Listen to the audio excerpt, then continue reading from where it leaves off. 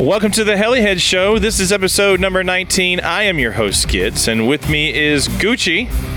What's up? What's up? And of course, we got Yard Sale. Hello, my friends. And we've got Fence Post. I have no idea what I'm doing. That's usual. And we've got Bob Heister. What's going on? Right on. Where's that music coming from?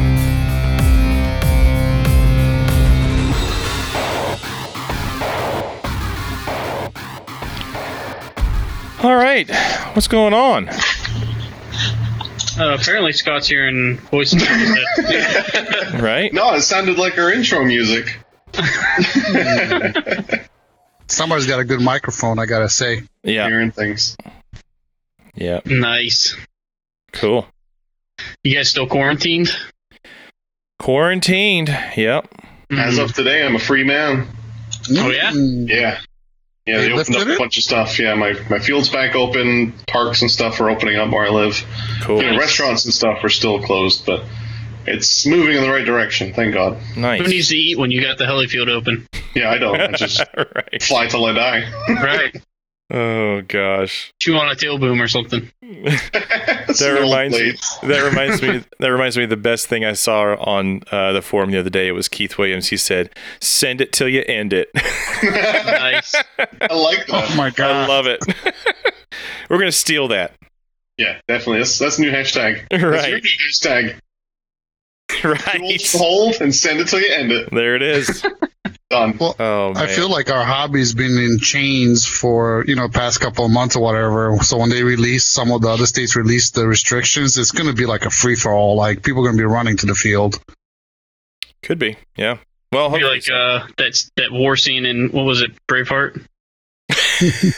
Running down the hill. Freedom! Right. Yeah. Plankers on one side and heli guys on the other. How did you see that? Did I turn on the live stream early today? You sound you so still happy. You still have face paint on when you went live. Oh, jeez. I forgot. I thought I washed it off. Oh man. Oh, man. Spoiler alert. That was blue Loctite. He's still learning. Are you licking the bottle again? Oh, Jesus. man. Jeez. Well, first things first, let's go ahead and thank everybody for downloading, streaming our podcast. We certainly do appreciate each and every one of you. And at any rate... That was heartfelt. It was. Yeah. Each and every one. That's right. It'll make a great new commercial for Freefall. They still around? Are they? Yeah, I don't know. I I heard they're really focusing right now on the whole 3D printing art. Yeah. Could be. I thought they merged with BK. Oh. Shots fired. Damn. Taking schedule pointers.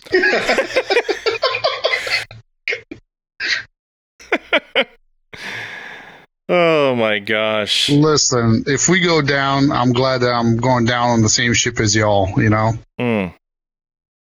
My ship already went down, buddy. Yeah, I know, right? Where you been? What is it, Yep. beer 10? No. I'm still on my first one. Oh, The night is young. We got to Night is prime young. you up. Yeah. Yep. Well, don't worry. Got my beer. Got my gummy worms. Jimmy Room? I'm mad. He never said anything when I shipped him that side frame and I wrote on the cardboard, Ermagerd gummy worms. I thought for sure that he'd post it or say something, but no. Nothing. You know what's funny is when I sent him, when I was shipping him that helicopter, Yeah. he made it a point to write me a message on Facebook and said, "No gummy worms." I would have thrown some in there. Yeah. Oh man. It's a 5-minute trip to the gas station. Missed opportunity.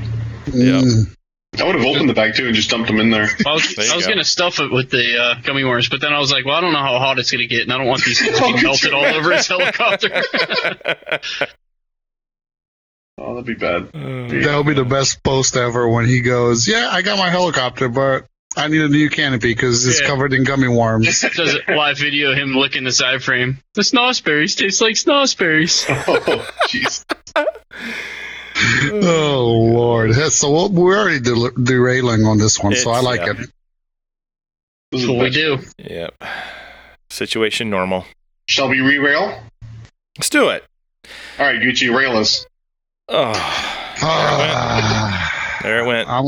There it goes.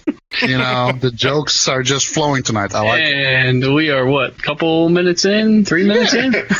Let's go big, half. all right? It's midnight somewhere. Well, let's keep this joking going. So, speaking of joking. Yeah. What? Go ahead. Hit me. I was just looking at your first bullet there. That's funny. Yeah, I definitely... somebody mentioned that I was the Helen Keller of tuning. Oh, man. Listen, I'm going to admit it. There's no secret that I'm not the best at tuning. 3DS went up like Hiroshima. Oh, it was... what's the worst part? So, I definitely got overzealous with the tuning on... I think it was the mid-range on that... on the 3DS that I had in the Kraken. Man, but it was, and we talked about this. It was sounding so good. It was pulling like a freight train. And at the time, I had my daughter next to me. She was having a life event. She left her sunglasses, and she couldn't really be my spotter without the sunglasses on. And as she was in my ear talking, that thing popped, inverted. I think it was sideways. Somehow, I managed to flip it over, land it. I really didn't think I was going to make it. I really thought it was going to crash this thing, sideways or something like that. But the helicopter was okay, but that motor is toasted. I mean... Did you tear it apart? Yeah. So... Nice hole in the piston or no? No. So the piston is okay, but it's scarred to hell. So it's going to have to be sleeve, ring, and piston. Now... Yeah. Now the rear bearing looks okay, but when I actually take it out, I take out, sure it still feels good, but I might just throw a brand new bearing in it just for the heck of it because it was hot. And Mike touched the motor a few minutes, like a couple of minutes after it popped, and it was still it was smelling good. And it was funny because I was walking with my daughter to pick up the heli from the field, from the kind of 10, 20 feet away from where we were standing, and you could smell it, that burnt nitro smell that it has. So, yep. Yeah. So you heard it here, folks. If you want your nitro tuned, come on down to Gucci's Tune and Boom. Tune and Boom. Gucci's Tune and Boom. Tune and Boom. At this point, YS should hire me because I could definitely get him some new business coming in with my tuning skills. But well, that's the best part about YS too, is you can say that your tuning skills are on point and the regulator just failed. Yeah. Just blame it on that. There you go. I tell you differently. It was on the second flight. The first flight sounded good, but it was after during the first flight that I kind of halfway through, so to speak, I went to like 2 more clicks in on the mid, and that's when the second flight. It was funny too because the audience was like, "Yeah, it really sounded the whole flight. The second flight, it was just going lean in and out of lean." I'm like, "Oh, great! It would be awesome if you guys came and said, hey, Daniel, it sounds kind of lean or something." But I did yell to you, but did you? I didn't hear it until I'd say maybe 15, 20 seconds before it shut off. I heard it and I said, "Dan, that sounds lean." Like, okay. So definitely bad. But I gotta say, it was running. I mean, it was pulling strong, and I should have taken. I wasn't really paying attention to the smoke or the sound much because I had my daughter in my ear, but that thing was flying good. I was definitely enjoying it. What did you think, Mike? Was it pulling pretty strong before it popped? Usually, yeah, I think it was. It sounded good, like the first flight or two. I don't know. Did you say you turned the needles in a little bit? Yeah, after towards the halfway through the first flight. But that was first, when I first got out there early morning, and then it kind of warmed up. So I don't know, Scott, you said, you mentioned the whole thing about potentially being the regular. It could still be the regular. Like, I don't know. Because if your tune was really close to and anything hiccuped, Mm-hmm. But 2 clicks though is a lot. Like if you were on it, like your mid was pretty much good, and then you went 2 clicks in from there, like you're gonna send that thing to the core of the earth. Yeah. And I wasn't being nice to it. So what I mean by that, I wasn't letting it breathe. And that's a peculiar thing, because it would stay off the mid needle if that was the case. I think what happened is I was in the high for so long. I think it was just naturally building heat, right? So when I actually stopped it, because I was inverted at that point, not doing anything off the mid, and I think it got it was already kind of heat soaked. So when it came down into that mid, it got leaner per se potentially, and I think that's when it popped.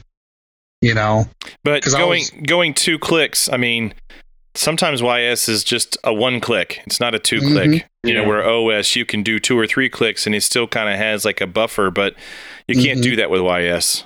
Yeah. So plus that pipe you have, it sounds lean all the time, in my opinion. What pipe are you running? MRCI. It has a really weird tone to it. That's the older one, the one that still had the carbon on it. So the plan is, when I rebuild it, if I put it back into one of the airframes, it's going to be with the Hattori. I got a Hattori 120. Yeah, that'd be awesome. No, I wasn't able to get the 120 Hattori pipe, but it's the one that was made for the 91 3DS. It's the F3C pipe, right? No. So I have an F3C pipe that's brand new in the box. I was able to find a used Hattori, it's like 946. It was specifically for the 3DS, and it came from UK. So what are the do's and don'ts of using an F3C pipe versus just the regular or 3D style pipe? Like what do we, if you're doing 3D, is there dangers doing that, or where does it suffer? I was told that it was based on the RPM range the engine's supposed to run at. Yep. So the F3C pipe is geared to have more power at a lower RPM. So in theory, if you run an F3C pipe and you run a higher head speed, you'll bog into that power band, but you'll bog more. If you run like a normal, legitimate 3D pipe that's specific for higher RPM, it'll be harder to bog it, but if you drop out of the power band, it'll be, worse. I see. Yeah. So I have the F3C pipe. I'm just going to keep it up on the shelf because I have the other Hattori, but maybe one day I decide to put it on. I don't think the MRCI pipe was bad. I think it just sounds different to me, and once again, I'm the Helen Keller, right? It's super, for me, it's very hard to pick up, but it definitely sounded different and definitely didn't sound anything like I was used to before. I mean, to me, sometimes it sounded super rich, but it wasn't. I think it was the pipe. So I think that's why maybe I went to 2 clicks, just because of, the sound. I didn't recognize that it was quite on the verge of going lean. So you should try that F3C pipe. I ran a couple of them back to back, and it wasn't really that big of a difference. Yeah. I mean, it'd be interesting to try it, because we fly a lot with Todd Dudek, and he does a lot even on the nitro lower head speed. Mm-hmm. And I feel like the F3C pipe, by the sounds of it and the feedback that I'm getting and what you just said, it sounds like actually wouldn't be a bad idea, a bad pipe for if you're running it, sub 2000. Maybe you run it, 16 to the 1800 RPM range. Mm-hmm. So it's definitely, that's why I'm not getting rid of it. I think I'm going to keep it, So yeah. Cool. Good news is, I had the 96 just sitting there, in the box. I took that out. So that's a good place for it. The good news about it, I took that one apart. It really, by the looks of it, the only thing that changed in that one that I had to replace was the rear bearing was really rusted. And honestly, it kind of looked rusted when I got it. It came from somebody from Louisiana. So I don't know exactly, how he treated it or whatever. But it's a flood motor. Well, I think a lot of those places, when you're talking down south, it's a Bayou Boomer. Yeah. I think, kids could probably talk more about it, and since we lived in South Carolina, humidity, especially if you keep helicopters out in your garage, and you always have the garage open, it gets to it, I mean, that's why you got to keep it inside the house at times, or just make sure everything is closed up. You put a cap on your muffler, so none of that humidity. It gets really bad. I mean, most of the times you'll have 80+% humidity on just about, weeks at the end. So you got to be careful with that. And that could have been very well, but it was easy, just a new rear bearing, and I put a new ring in it. And I actually took it out and gave that bad boy a try. I started on the first try back into to running rich, just to let the ring seat itself a little bit. So only problem with that one was I went for the second flight and it just didn't want to start. Well, come to find out that I put, I used the gray RTV for the pipe seal. And I think some of it might have got thrown into the plug because I tried to put the power to that plug and it was just dead. And there was really nothing else I could think of other than that plug. So and that was a brand new plug. Yeah, it was brand new. It was literally still shiny after that first flight. But how much RTV are you putting on your? Barely a light coat where you almost see through it. I put a dab and I spread that dab across the whole thing. Yeah, he knows how to do it. Then take a Q-tip and go around the edge and clean like a little, or even the inside. Right, clean like a little 1/16 of an inch before it goes into the port. Yeah. So and that's how I did it on the OS 55. We've always done it that way. I've never had that issue until now. So. I think I talked to Skids and he's like, just don't put anything on it. Just tighten it up, do one flight when it's still warm, tighten it back up again and just rock it. Yeah, I don't use stuff anymore. Mm-hmm. Raw dogging it. Raw dogging, baby. So yeah, that was that. And then, let's see. I sold some stuff. Mike should be happy in the beginning because I sold the Havoc 3-blade. Woohoo! Yeah. And somehow, because, I don't know, maybe I'm just one lucky guy, but it got to the buyer in perfect condition. Imagine that. So, the only thing is, and fortunately, I got on the order. I ordered that hub for him and it got there at the same time. And I don't think he's flown it yet because I haven't seen any messages from him, but he was getting ready to, I think he was finishing up the build last weekend. So that got there okay. And then, I'm sorry, Mike, but I sold my last non-SAB brand I had. I think this is part of a bigger scheme, I'm feeling. He's all in. So... You picked me up and you fucking threw me right back down. So yeah, I let go of the N556. I did keep the motor for it just for a future build. Let's keep our fingers crossed that something cool comes out in the 600 range, 550, 600 range that we could use that 55 on. That would be cool. Yeah, we'll leave that to the imagination what it might be. You're not going to go with the YS60? No, honestly, that 55 because I've run it for so long. I don't see a reason to really change it this time. Yeah, I agree. Hey, you should have at least one nitro that runs at the field. Man, oh man, you just killing me over here. I honestly, I think, just kind of going, back to the OS YS battle, they run good. It's just they're not, you better know what you're doing with tuning, I think, with YSs, or have somebody that is good at it. If not, it doesn't mean that you cannot do it. It's just you got to tread very carefully. I think the moral of the story on the YS story is, on the YS side of things, is just stay on the rich side. Don't. Well, I don't want to cut you off, but I get what you're saying, but I think, you're relatively newer into the tuning nitro stuff, and I think everybody burns up a couple engines. Well, he's new to the YS. Growing pains, right? And so, it does tune different. You know, I don't know if it's I don't know if it's that it's harder to tune.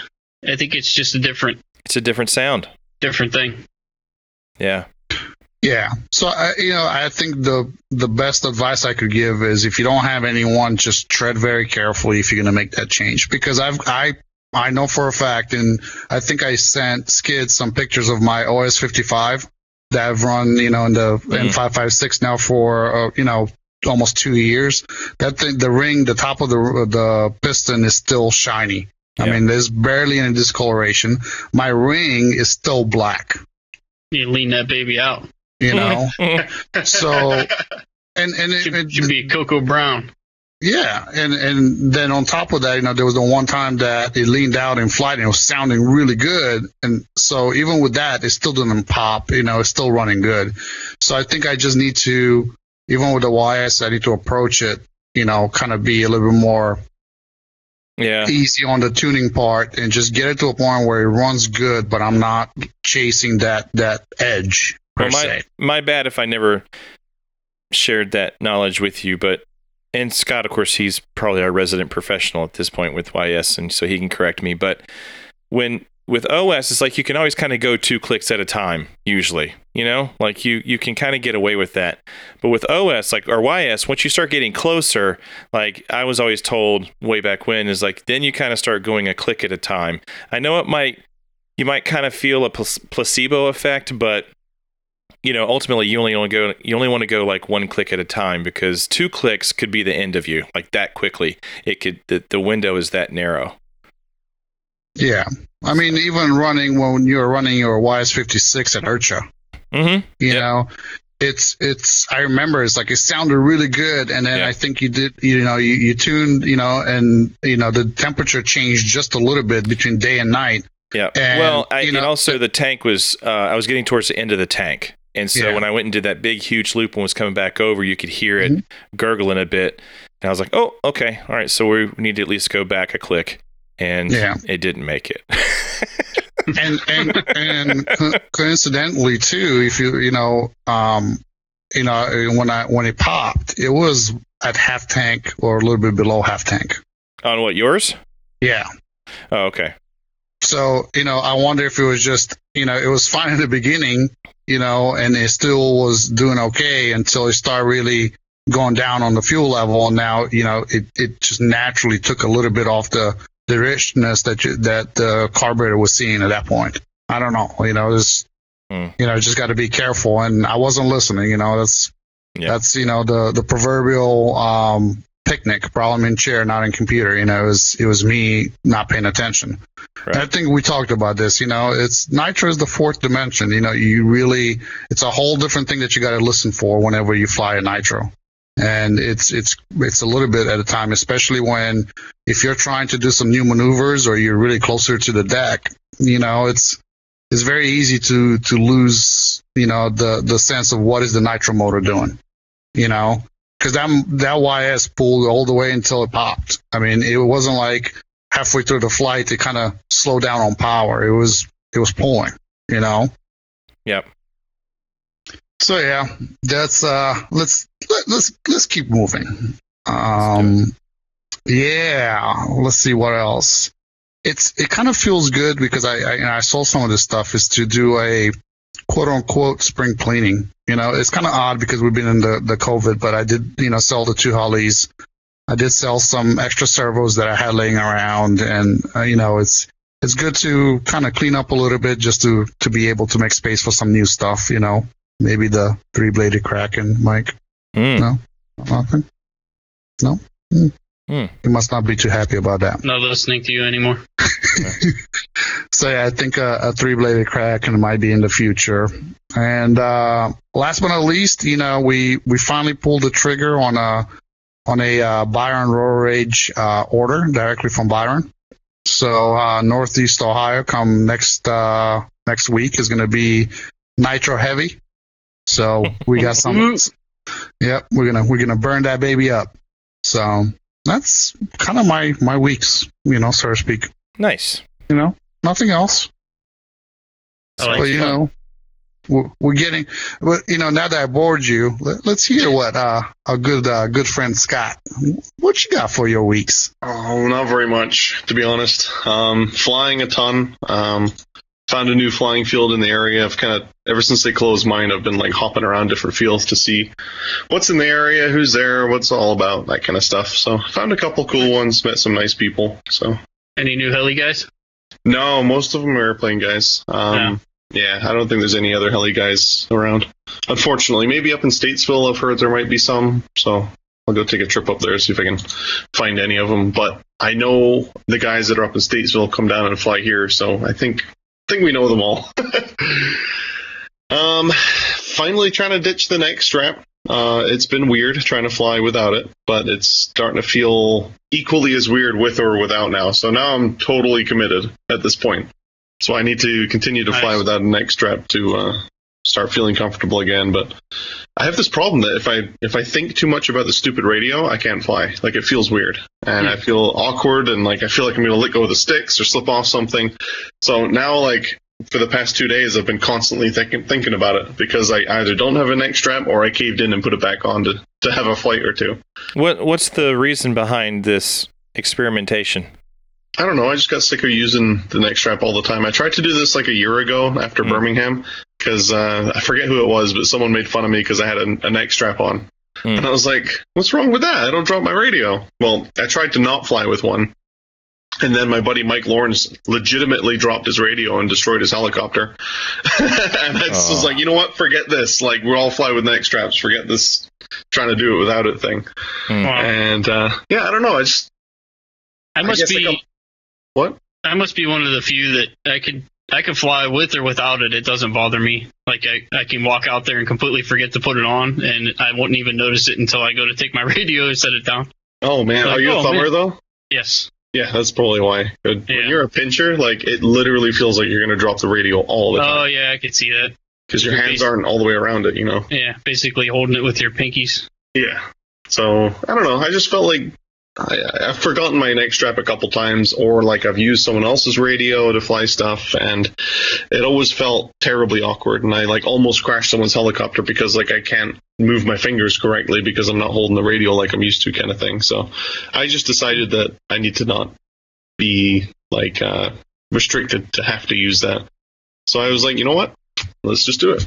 Unclip it and start flying without it. So I think it's at the point now where it's starting to feel more normal without it than with it. So I'm happy. Are you noticing that you're holding your radio up by your chin at all? No, I hold it like straight down almost. It's like by my waist, if not lower. Oh, that's good. The weird thing is though that I never used to use my fingers that sounds dumb. Never used to use my fingers and bend them while I fly. I'd like move my palms or my entire hand. And now I'm having to like relearn how to fly with my fingers and not move my palms. Yeah, that's got to be weird. Yeah, it's definitely weird. It's kind of like when I injured my hand when I was like 17. I messed up my index finger, so I had to relearn to fly with my middle finger when I pinched. It's like that all over again. Oh, wow. Yeah, no good. But you pinch with your middle finger? I don't anymore. So like maybe 4 or 5 years ago, it started to work again, and I could now bend that finger, and then I started to relearn to fly again. This is like the 4th time relearning how to fly. Nice. Yeah. No good. So you were giving the middle finger to every time you flew, huh? Yeah, it was weird when I used to fly. Like, my index finger would stick straight out because I couldn't bend it. So I had, like, the teacup pinky out when I flew. The teacup pinky? But it was my index finger. So I was, like, always pointing straight ahead when I was flying. We call that the hoity-toity finger. The hoity-toity finger. I was a hoity-toity pilot. What else do we do? I might have swapped around my fleet a little bit. Multiple times, actually. I mean, last week, or 2 weeks ago, I hinted about swapping some things, changing some things up. So technically, I had traded all of my 550 size helicopters for another 700, so that way everything was 700 size. And it was 2 Logo 700s and 1 Black Thunder. And then I traded literally 2 days ago one of those logos for another Black Thunder. So my fleet is now, 2 BTs, 1 Logo 700, and an Oxy 3. Nice. And that's it. I want to stay there. Nice. No more changes. We came up with a name for it. What's that? Playing Scott Potato. Scott Potato. That's pretty creative. Yeah. I like it. You killed my train of thought with that one. It was so good. Still working on repairing the Oxy 3. It's sitting in a box right now looking at me like, how could you? The parts came, and I just need some time to put it back together. Poor little guy. So what do you think of that thing? I don't think we ever really got your thoughts on it, because that's the first one you've owned, right? Yeah, I had it flying pretty good. I mean, I really enjoyed it. Even with the plastic blades, that thing flew good. Problem I had was I only had it for maybe 3 days of flying, and then I had the midair. Oh, yeah, that's right. I forgot about that. Yeah. But I did buy some blade bolts from a, what is it called, a Fireball, and I'm going to drill out the blade grips and put bigger blades on it. So I've got some Rotortech carbon blades that are going to end up on it. I think they're 285s, if I'm not mistaken, something around there. So hopefully it flies pretty good with the carbon blades. Nice. Yeah. Very cool. So, other than that, just stoked to have Black Thunders again and get ripping. Nice. Yeah, that's it. What about you, Mike? Let's see. So me, I kind of been doing what Gucci's been doing, some spring cleaning. Ended up selling the Gowie NX4. Our buddy Gummy Worms bought it off of me.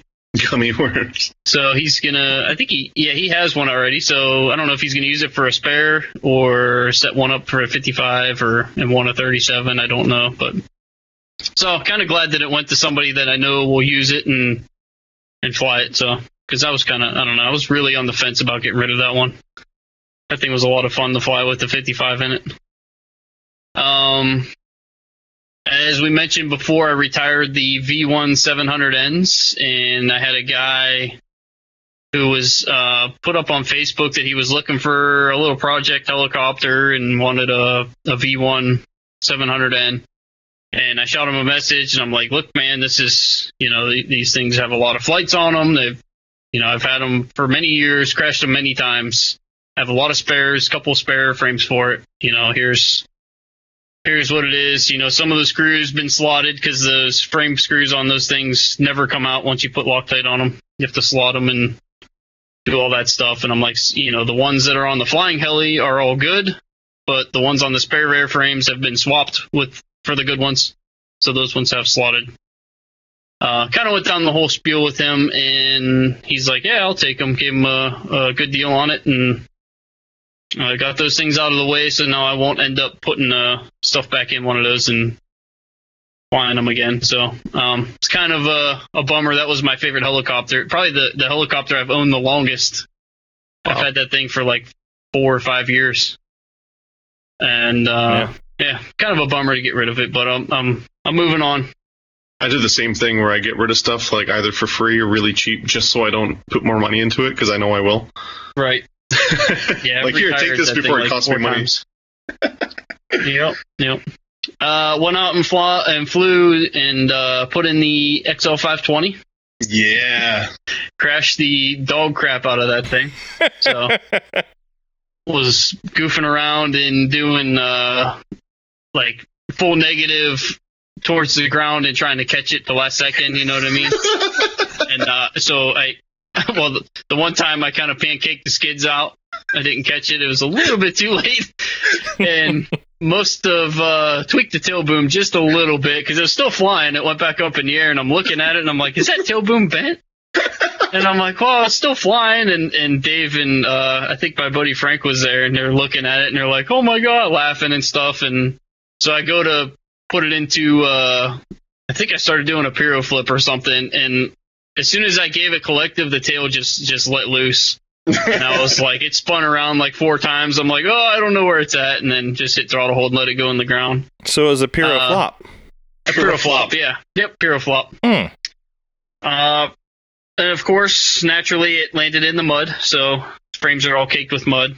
Yeah, and it's sitting in the corner. I ordered the parts to fix it, which showed up in a box that looks like it was shipped by an NFL team after a good long day of practice. was all smashed in and everything. But and there was a canopy in there. I thought for sure I was going to be doing an email letting them know that the canopy got destroyed on the way. So, but opened it up and the canopy was packaged real nice with some super high tech bubble wrap that I've never seen before, like some space wrap or something. I don't know what the heck this stuff is. Digital bubble wrap. Yeah, it's pretty crazy. So it was all wrapped up in that stuff and actually made it in one piece. So was pretty happy. Nice. Yep. Let's see. Got to do the Maiden on the XL 700. I don't know. Did I talk about that already? I don't remember if I talked about it Maiden it or not. But anyways, went out, got some flights on it. It felt slow on the cyclic. And if you remember, Kevin, the one I shipped you had the balls on the inner hole on the blade grips. Right. So I tried the outer holes, and it felt very, very slow on cyclic. I didn't like it at all, so ended up moving those back to the inner holes and played with some style settings and stuff. Mm-hmm. And playing with some rates and everything, and got it flying. Actually put more flights on that than I did on my Nitro helicopter, which surprised me at the end of the day because it was flying really nice. Yeah. So I think I kind of got, what do you call it, the Scott secret sauce of tuning. I think I got my own secret sauce going on there. It was feeling pretty good. So I'm kind of anxious to get out with my Logo 690 and throw those settings in there and see if it's if I like it a little bit more. Very cool. Yeah. Yep. Let's see. Changing over my connectors to the RC Pro Plus D6s, which apparently is not the greatest idea because you cannot find them anywhere in the United States. And I guess whenever they come in stock, you have to have notifications hitting your phone and buy them up because they disappear really quickly. But luckily, I did some digging and found a couple sets in Belgium at a place called ERC Market. Was like, well, I'll order these that way. At least I don't know how long it's going to take for the ones to come into the U.S. At least if I order these, if they take a couple weeks to get here, at least I know I have a set coming for sure, you know? Right. And then they showed up in 3 days from Belgium.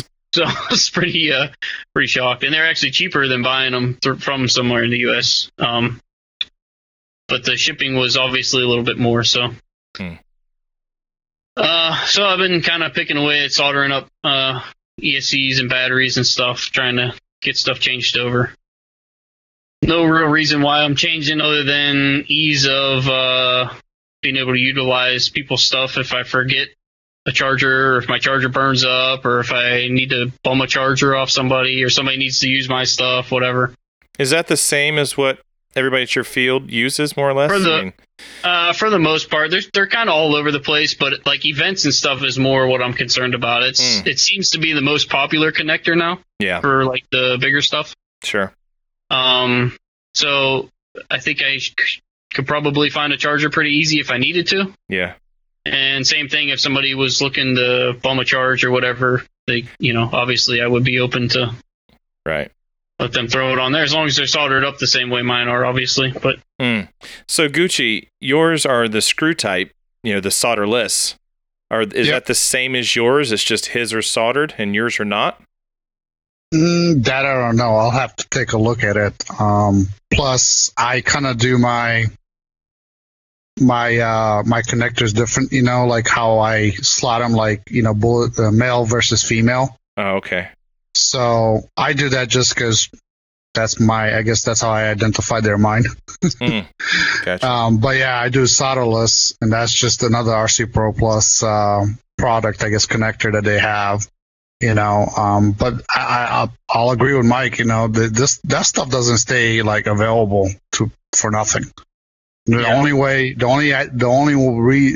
way I got mine changed over, I literally waited until somebody was selling some that they didn't use anymore. So I bought some stuff but I gotta say they're really good quality. I love how the housing actually pinches the silicone, sleeve on the wire. So that RC Pro Plus, in my opinion, I think they're not that it's the only one that you could use, or they're others are good too. It's just I think it's a well-rounded connector. Yep. Nice. So this next one here, this is gonna be hard. It's gonna be real hard. Don't throw up. Just baby steps. So Ease into it. Kevin, Yes, sir. Gucci, Scott. I got one. I'm What? sorry. Come again? Huh? What? I may have. I got one. What? Wait. One more time? Slow it I down. may or may not have. I got one. We automatically it's a goblin. I quit. Hell has just frozen over. Yeah. And not just any goblin, huh? What Yep. you got? Okay. First of all, I this is going to be a shock to everybody. So you're going to have to give us the Right, reasons. You got to give us the whole. All right. Well, let me clarify here. Okay. His wife wears the pants. I bought what was once a goblin. That's funny.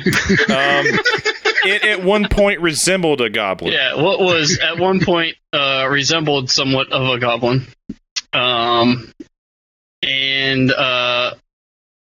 Yeah, there it is. No, you're not done. No.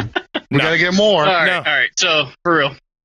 So if you guys know, Kevin had a Black Nitro at one time and made it disappear. Houdini'd that shit. Yep, Houdini'd it. Uh, So it started off as, hey man, let me pick this thing up. It'll kind of be like a funny gag. I'll fix it up, bring it out to the field. We'll have a good laugh. It's all smashed. I'll be able to get it for a good deal. Have some fun with it, and then move on. And plus, the main reason was I've never flown the Goblin Nitro. I've flown pretty much every Goblin there was, and never flown the Goblin Nitro before, so I'm curious to start with. And that the opportunity was there for the one Kevin smashed. Started putting it together and realized that I had more into it than to make it a gag. So the original plan was to paint it all goofy and kind of have some fun with it, maybe bedazzle the canopy and stuff. And then once I started getting up towards a new kit price, I'm like, yeah, I'm not going to bedazzle a full price helicopter. So yeah. it's put together as a Drake Black Nitro. It's got the Drake scheme. I even went all out and custom ordered the Drake canopy for it. Oh, Which sweet. should be showing up here in a couple weeks. Yeah, got it all back together. Did a couple maiden flights on it the other day. Snuck out after work when nobody was at the field. Because none of the guys at the field know about this yet. So this weekend I'm going to kind of think of something funny and bust it out for everybody. And obviously they won't hear this because this doesn't release till Monday, so we're good to talk about it now. Kevin pulling all-nighter. Yeah. Joke's on you. I'm editing this one. It's all part of my plan, Scott. Oh, It's weird. God. He edited me out the entire show. Where's Scott? He couldn't make it this episode. Oh, God. So, Mike, it sounds like you put some heart into this build. Yeah, just the way a you're little bit. talking about it. I mean, you're like, Let me man, finish. Let me finish. Okay, go ahead. So I went out and did a couple test flights, and I am being 100% honest here. This is 100% honest review. Now, I only have 2 flights on it, so this is not a very good review. But right off the bat, I kind of like the T-Rex 700N XN a little bit better. Impossible. I swear. I don't know if it's... The thing that gets me is the stops. And I think it's from the little bit of extra weight that the Black Nitro has, and it could probably be solved by tuning, and I haven't tuned it yet. Obviously, I only have 2 flights on it. What blades you running? If you're running. Rotortech 690 or 700. It's the ultimate ones, the orange What's ones. collective? 12 degrees, I think. That's not enough. Yeah, put some switchblades on it. Yeah, I know. I thought about swapping some switchblades on there because I have a set here. Because even with And the that's usually- 713s, it was peppy.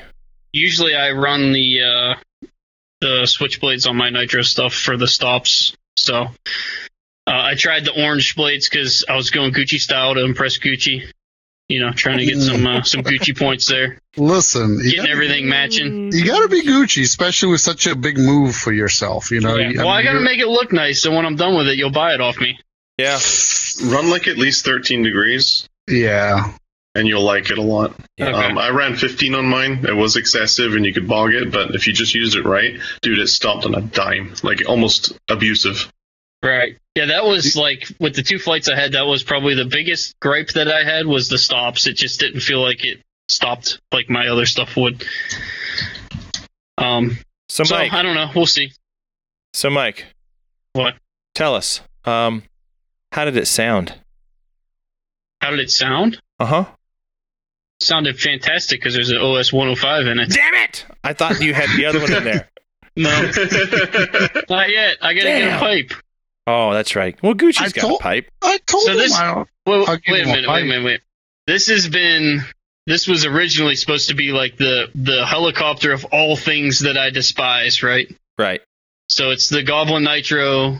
I was going to put a YS in there, and I'm running BK servos, which I'm not the biggest fan of. So it was supposed to be all that, but it turned out to be OS 105. Still has a BK servos in it. I did not bedazzle the canopy and all the stuff like I was supposed to. So it's turned into like a real helicopter. You should have bedazzle the motor. Right? Or paint Dan pink. Marnine did. Wasn't that a cool thing to do? Paint them pink? Yeah, Dan Marnine and the man. Yeah, that's right. So what'd you think about, like, I don't know how to say this, but like the whole cyclic and tracking being locked in, was that on par with all the other ones, really? Cyclic wise, it felt pretty good. Okay. It wasn't like it stood out to me. You know what I mean? Yeah. It wasn't bad enough that I was like, I don't like that, but it wasn't good enough that I was like, oh yeah, that's definitely different and better than what the other stuff that I've flown. But it definitely has a different feel to it. And I'm really curious to see how the tuning and stuff goes this weekend. Get to play with it a little bit. I'll have Todd Dudek there, who's the Goblin Man. So once he gets done laughing at me and they get over all their jokes and everything, then maybe they'll offer some expertise. So, I don't know. We'll see. Something different. Never flew one before. Never tried one, so why not, right? Yeah, sell out. It's no problem. Yeah. Next thing you know, you're gonna sell everything else you have, and you're gonna buy a few. Yeah, that'll never happen. Maybe a Kraken Nitro. Yeah, that'll never happen. No. Nope. I didn't think you ever buy a black Nitro, but here it is. See, what's funny is I've always planned on buying one eventually somewhere down the line because I've never flown one, and I was curious because Dan Renane really likes his. Everybody that flies it says they really like it. It is good. Yeah, I like mine. I was very curious. They're not the most nimble, but they are strong as a tank unless your name's McGrady.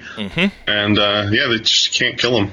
Yes, and by the way, I think the only part that I did not replace on there was one of the blade grips and what? I think the belts, maybe the tail belt. So what you tell me? It's a brand new kit. Yeah, it's basically a brand new helicopter. Jesus Christ! Yeah. So Kevin, you weren't too far off. A plus. A plus. Yep. A plus. Or is it A plus plus plus plus? A plus plus plus plus, because that was definitely one of the worst ones I've ever seen.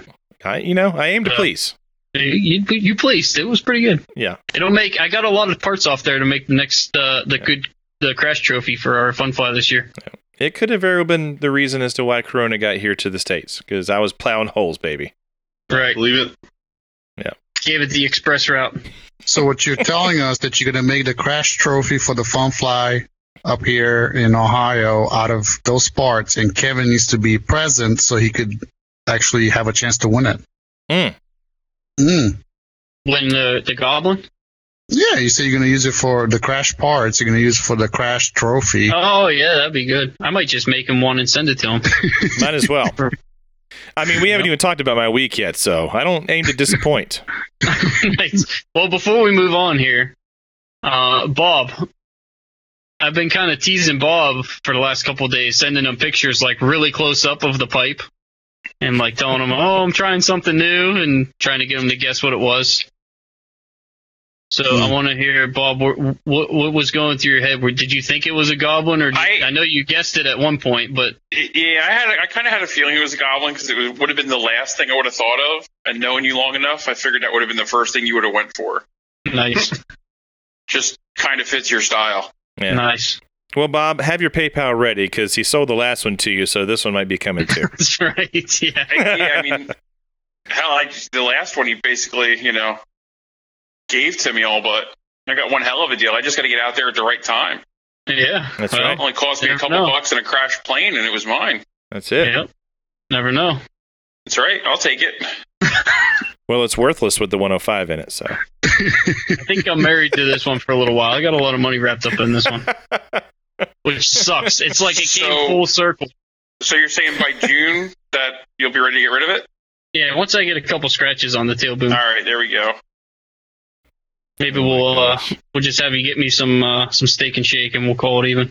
That sounds good. That could work. Is that going to include the milkshake or just the burgers? I don't know if the goblins are worth a milkshake. You know what's funny about the whole thing, and I hope you're okay with me sort of airing out this, but what's really funny about the whole thing is he did give me money, but I pretty much gave it to him. Yeah. I pretty much gave it to Mike. Yes. And the damage still was like was the cost of a new one. Yeah, you definitely gave it to me because what's funny is like once I started digging in it, you're like, yeah, dude, our original plan is too much. So I'm going to cut that in half and here's what you owe me. And I'm like, really? He's like, yeah, because it just kept getting bigger and bigger. But yeah, it's all good. The best part about it is that, Kevin didn't really get the money. I was the one that got the money. Right. Right? I mean, he was robbing Pete to pay Paul at this point. Yeah, it was a back deal that me and Gucci had going on with the Oh, yeah, that's right. Yeah, so. Because you got the accent out of it, right, Mike? Yep. Oh, whatever. Full disclosure. So here, because it's quite funny, is I owed Gucci $200, and so when Mike sent me the Spectre, I was like, "Well, send me that. I'll send you the Black Nitro and the Horex, and you just pay Gucci off." And he was like, "Yeah, okay." And then and of course, mind you, it was a brand new Drake boom that I had never used, new in box. Okay, and so. I sent it off, and I was like, I just don't feel right about this. So I was like, you know what? I messaged them both. I said, Gucci, I'm going to pay you $100. Mike, you just pay, Gucci the 100 that I owe him. He was like, okay. And I thought, okay, I can sleep at night now. And then he started doing the math. And I was like, holy shit. Yeah. Repair parts. This is not including paying Gucci off. I'm over $500 in repair parts. Oh my god. So yeah. Kevin, Todd Dudek is like, why does everybody think that these helicopters crash bad? Blah blah. Like he was really like he couldn't believe it. And I'm like, Todd, I'm gonna tell you this. I told him, I said, Kevin has a way that he's got a way, man. I don't know what to tell you. Like I'm not saying that they do or don't crash good. All I'm telling you is there's somebody that could put a helicopter into rekit mode fastest. Rekit mode. Yeah, literally. Like there's no rescue mode for Kevin. It's literally rekit mode. It's actually 3D. Or rekit. It's just the way it's going to be. The craziest part is when I left the hobby, I would crash like maybe once. The soonest it would be once every 6 months. Like, honest to God.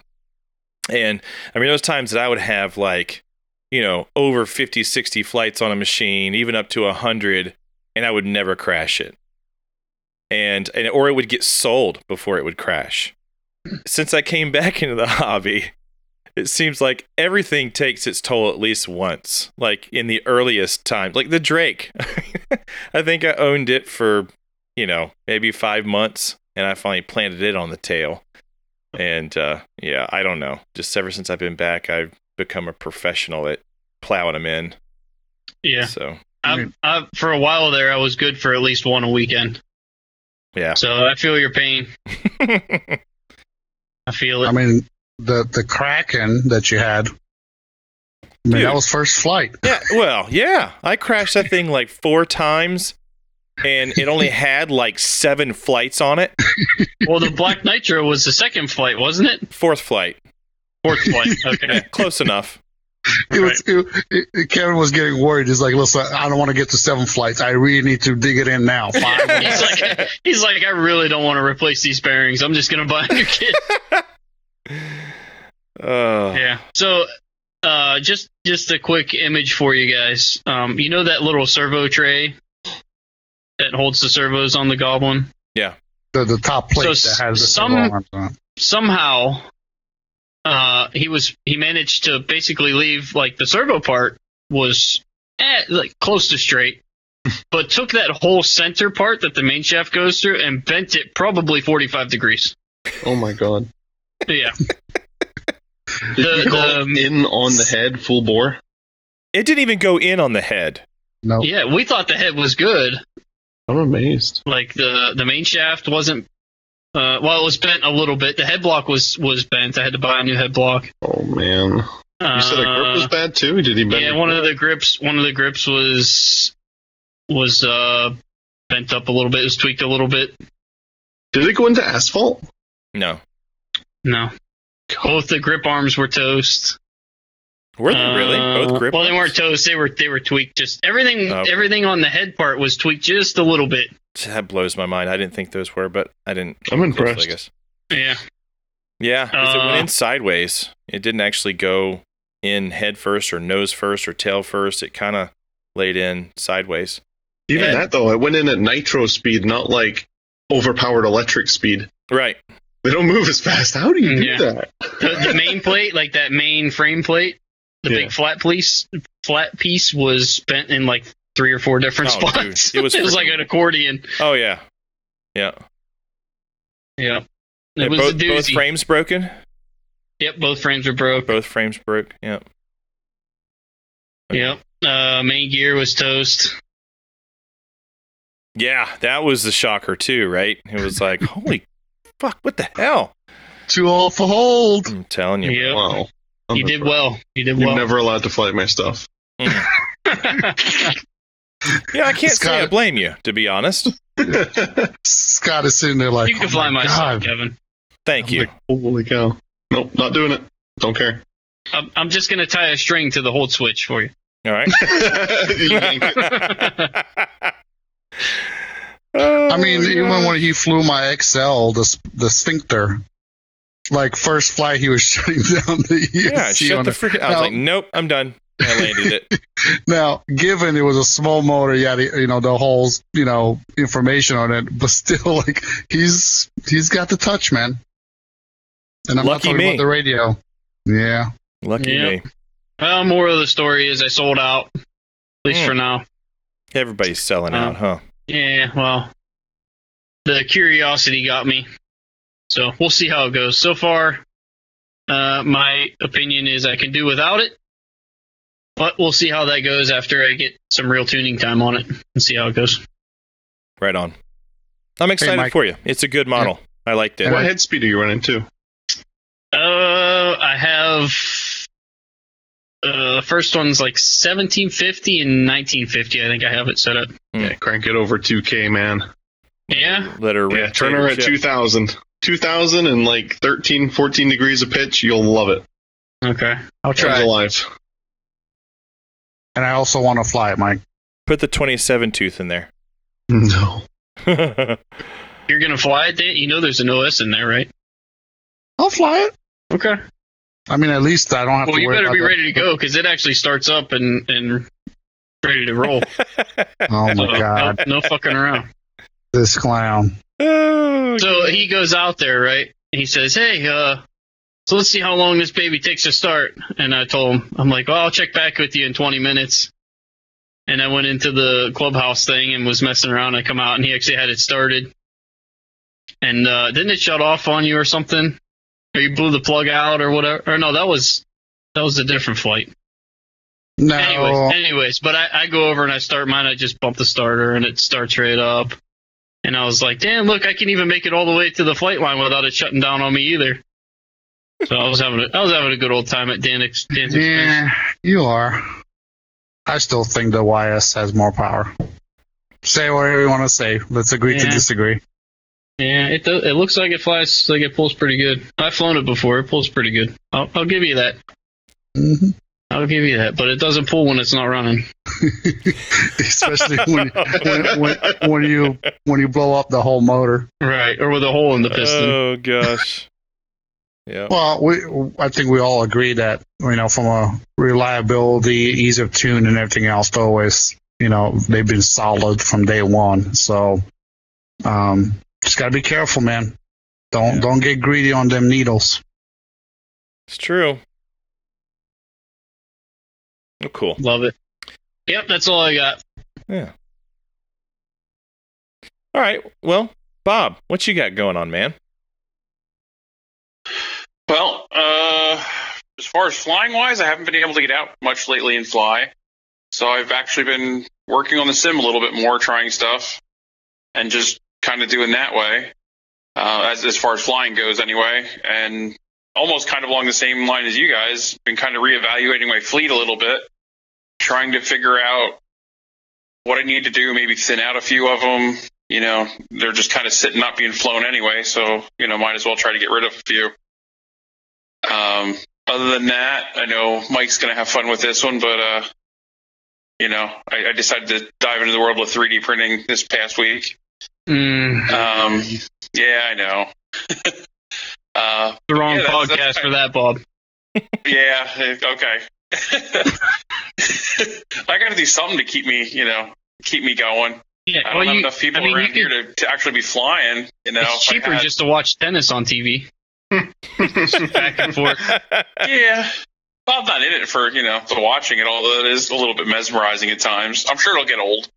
Yeah, you sat there and watched it. I did the same thing when I had mine. Oh, I did. Absolutely. For like the first 20 minutes, I'm like, what the hell am I doing standing here watching this thing? It's doing the same thing over and over and over. The test print was mesmerizing. I was just kind of looking at it, and it was like, But I'm sure check back in a couple weeks, and I'll be like, yeah, I've printed everything I wanted to now. Post it up on 3D printers for sale or something. But no, so I've just been kind of going through, cleaning up stuff, doing maintenance on stuff. Got a lot of everything pretty much 100% ready to fly, since I haven't really been doing any flying. That way now I got plenty of stuff to crash once I go out and decide to start trying stuff in real life that I've been trying on the simulator. That's kind of where I've been at. Unfortunately uneventful, because I've been working a lot and keeping busy through all this stuff. Right on. Well, at least you've been working, Nice. so that's a good thing. Yes. Yeah, I'm happy about that. I think if being sitting at home doing nothing would actually drive me completely mad. Mm. I'd probably had 3 3D printers by now. Oh, Jesus, don't even. I'd posted up, a 3D printed 700 heli and then going out and trying to fly it, watch it fly apart into pieces. Oh, don't do that. That'd be all bad. I know it would, but it'd be fun to try. I'd just make sure it'd be like flying from behind a building and no one around. And Do you want to tell them what I did to you in Messenger? what you did to me in Messenger? Yeah. Oh. Oh. So this was hilarious.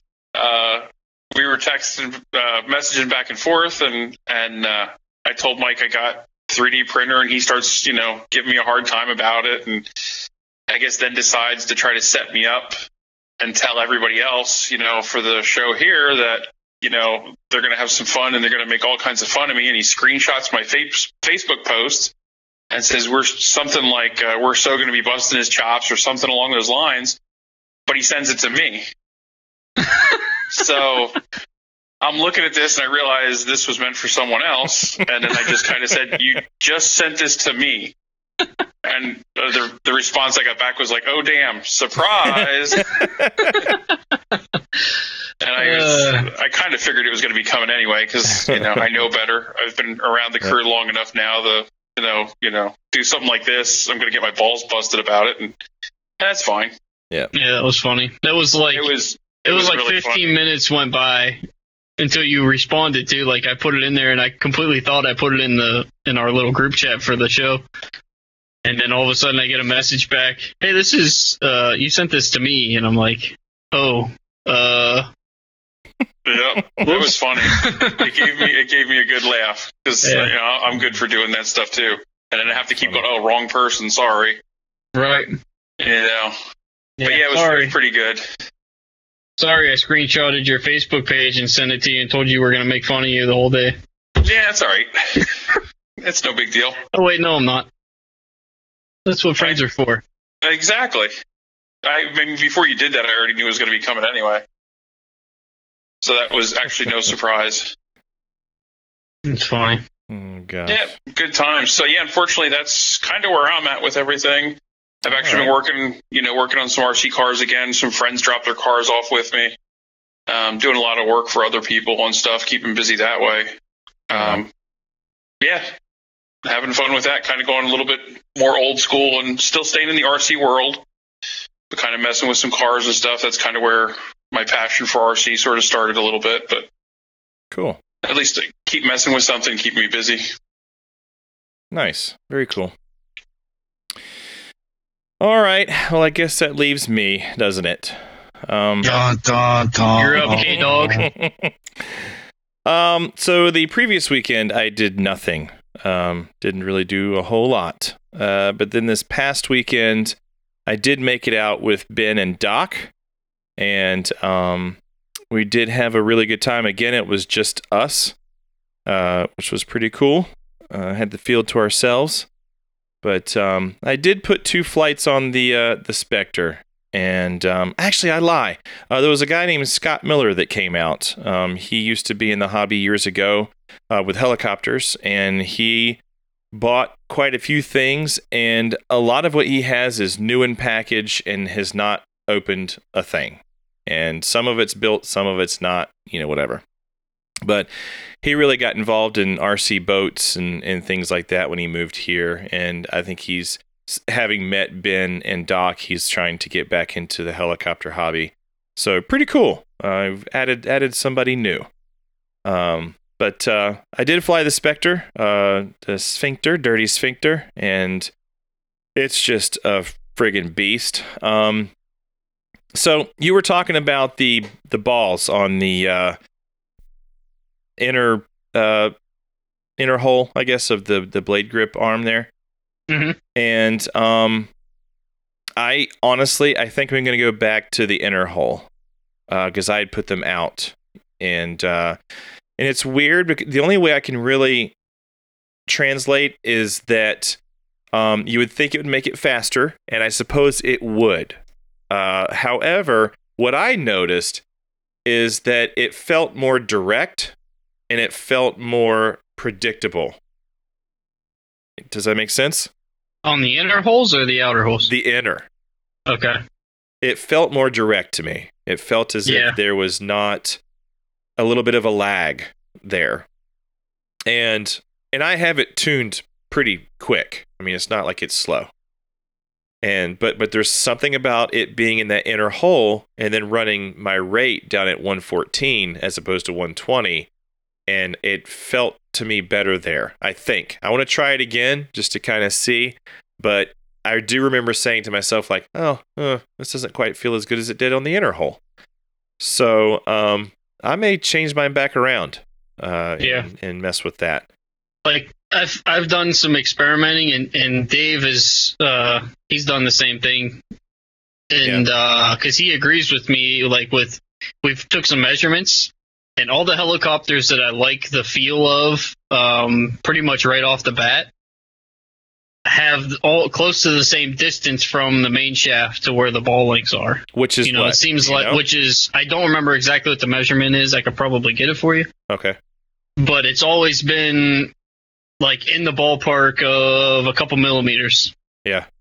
And when I measured the Spectre, it was the inner holes were in that ballpark. So that's why I ended up like moving it back, and I'm like, okay, so right away before I even changed any tuning stuff, just moving the balls back, I was like, oh yeah, this feels a lot better. I don't know what it is, but something with the geometry of it being close. And Dave says the same thing. He likes the Diablos, Right. and they have a similar setup to where the balls on the grip are closer to the head as well. Right. So I don't know. There might be some behind it, and I think didn't SAB come out with Kraken grips that were closer? Yeah. Something like that people were preferring over the other ones too. So maybe that's the way to go. I don't know. Yeah. 26 millimeter. I think that's the ballpark. Is I think 24 to 26, something like that. Yeah, that sounds close to where we're at. And it's definitely a different feel. It's almost like you like that direct response. I think you could still kind of use your agilities and style and everything else to make it feel the same, but it's just never quite the way it is when you get that bowling closer to the main shaft. Yeah. Right. That off center feel is a lot different. Mm-hmm. Even the nitro, like obviously there's a different power band between the electric Kraken and the nitro Kraken, right? But like cyclic feel is very much the same, and both of them have the 26 millimeter. And I flew with 30 millimeter too, and it wasn't bad. It's more of a direct feel. I do agree. Yeah. Right. Yeah. There's something about it. I'm kind of new to messing around with that kind of stuff, so I'll give it a fair shake. So I really like the Spectre. But currently, and I don't want to say but I'm not married to it. So it wasn't like the Drake out of the box. Sorry, the Drake is probably always going to be like a benchmark for me. Don't get me wrong, it's an animal. I actually put it from 2060, and I kept saying gosh, I just want a little bit more. And so now it's running at like a little over 2200. Holy cow. And it's freaking gnarly. It's gnarly at 2000. Yeah. And you were laughing at me when I told you that I was doing 2300 when I had it. Yeah. Well, it's pretty mean. It's one of those helicopters. It's guiltless fun, right? And it's one of those that I don't have any hard feelings about just beating the piss out of it every time I fly it. That was not my intent. My intent was to get something that I could run a little bit lower head speed and practice with it. And if it went in, it went in, but it's been a lot of fun just beating the crap out of it too. So, but anyway, I don't know. I'm alluding to something here, but let me continue on. We'll get there. So the 550, it flies really good. With those 560 Azure, whatever you want to say, blades, it's very quiet. It's very stealthy. and I have that one currently running at 2500. And that was way faster than I was normally running it. But it flies good, and I can't complain. It actually really does really well.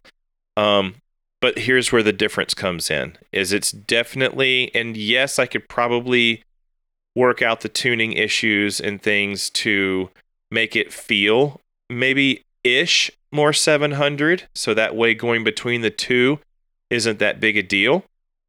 But I, piggybacking off of Scott, it's like, I get it. It doesn't even matter that he has two Black Thunders and a logo, even though the logo flies different than the Black Thunders. It's still a 700. It has that 700 feel, Yeah. And so I'm Ben's going to be like, what the hell? I've been toying with the idea of letting the 550 go, but I can't do that until I fix it. Well, you should make sure that you got... The thing that made me do this is when I got two chargers. So I could charge two 12S packs at the same time. Then I could fly them as fast as I was flying the 550s with a single pack, so it doesn't make sense to keep them anymore. Right. I get that.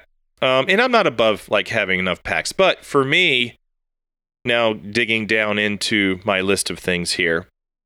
But first, before we do that, I did crash the 550. I had 3 packs with me that day, and on the third pack, I was just being outright stupid with it. And again, it's guiltless pleasure, man. Like, I just fly it like I don't care. And I'm beginning to wonder if I should. Of course. I appreciate the shout out, the bean shout out, by the way. Yeah, yep. You're welcome. You're welcome. That was the second flight, believe it or not. That was not the third. But okay. The third, I was just doing dumb pirouetting stuff with it. And you could probably even say that I was not flying within my own limitations or skill set. But I was having fun, and it was just a good time. And it was the same reason that the Drake went in, is that I got twisted up, or maybe in my brain, I started thinking about something for a split second, and it got me. And I literally was like, oh, shoot, where am I at? And then poof, and it went. And so this will be the first time that I've actually broken a frame. After 7 crashes with this guy, I finally broke a frame. But even having broken the frame, I mean, really and truly, just going briefly over it, I'm still not over $180 in parts. I mean, it's insane, you know. But I kind of feel, and I'm really on the fence with this. I'm not saying I'm committing, but I'm on the fence with selling it. Because I kind of want to really get back to my original plan, which was the two Drakes, you know, of having two 700s to go back and forth between. And also with going 700s, I didn't say what, but I mean, I'm just saying two 700s, but I'm gonna say people are gonna think we're sold out to BK. We're sponsored by SAB now. Yeah. No, you know. I fly logo too. Hush, hush. Yeah, I'm not even done yet. Hang on. So, but I don't know if it's going to be a Spectre or if it'll be something else.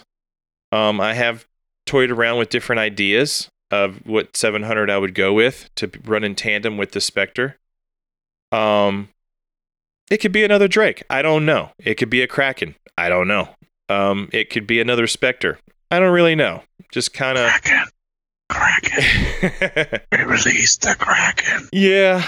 Well, and here's the only reason that I've come across that idea for a fleeting moment was that when I had mine, I wasn't tuning it with the knowledge that I have now. And I'm wondering if with that knowledge, if it would feel better to me. And maybe even going with the 26 mil arms, like maybe that would have made the difference. So I have thought about doing another Kraken. Obviously, I would have to fly it with a bit more respect than I do with the 550, obviously. But it's just a thought. I don't know what I'm going to do. Well, I may keep the 550. I don't know. But right now, I was toying with the idea of selling it. Go ahead. Keep in the back of your head that feeling you have when you just don't care. When you can fly it and you just don't care. Yeah. Right? I mean, that's what my 550 is for. So I would say I wouldn't get rid of it. I mean, if you want to get another 700, but I wouldn't get rid of the 550 to get a 700. Yeah. Just because that's how I fly the Black Thunders. Yeah, you got to have something, no matter what it is, that you just don't care about, and you just go out and have fun, and whatever happens, happens. You know what I mean? And that leads me to this, is maybe it would be wise to have that laying around, because I am in the market and working towards buying two models that I definitely do not want to crash. Now, one logo 200. Oh, sorry. Oh, God. So, one I'm not going to talk about this episode. Maybe next one. But there should be one that we've all put together from just blips on the internet, things that I've been posting on, whatever. But I am going to try and do the 570 Nitro, the Jim Saunders conversion. Jim Haas boss. Yeah, the old boss. Yeah, Boss Haas. That was Boss Haas. So I got 2 tanks in the other day. I figured one was not enough. I got crap, what else did I get in? There was a couple other things I bought that it needed. Oh, the frames. I have the frames on order. They actually are en route now. And it was something else I got. Crap, I can't remember now what it was. Aligned mounts. Aligned mounts. Thank you, Gucci. Yeah, You're welcome. That's why I'm here. Yeah. I'll be here all week long. Did you get the little screw adapter things, the helicoils? No, not yet, because I don't have those parts yet anyways. Okay. The Black Nitro parts, I don't have those yet. So you missed the boat. I had all of those in a box. I gave them to Kyle Wells to build his. Nice. Yeah. Well, I missed the boat trying to get the 570 from you too, so there's that. Yeah, don't worry, I missed the boat on the Hobby Wing too. Yeah, I had a 5.5 minute window. So A lot of freaking boats moving around here.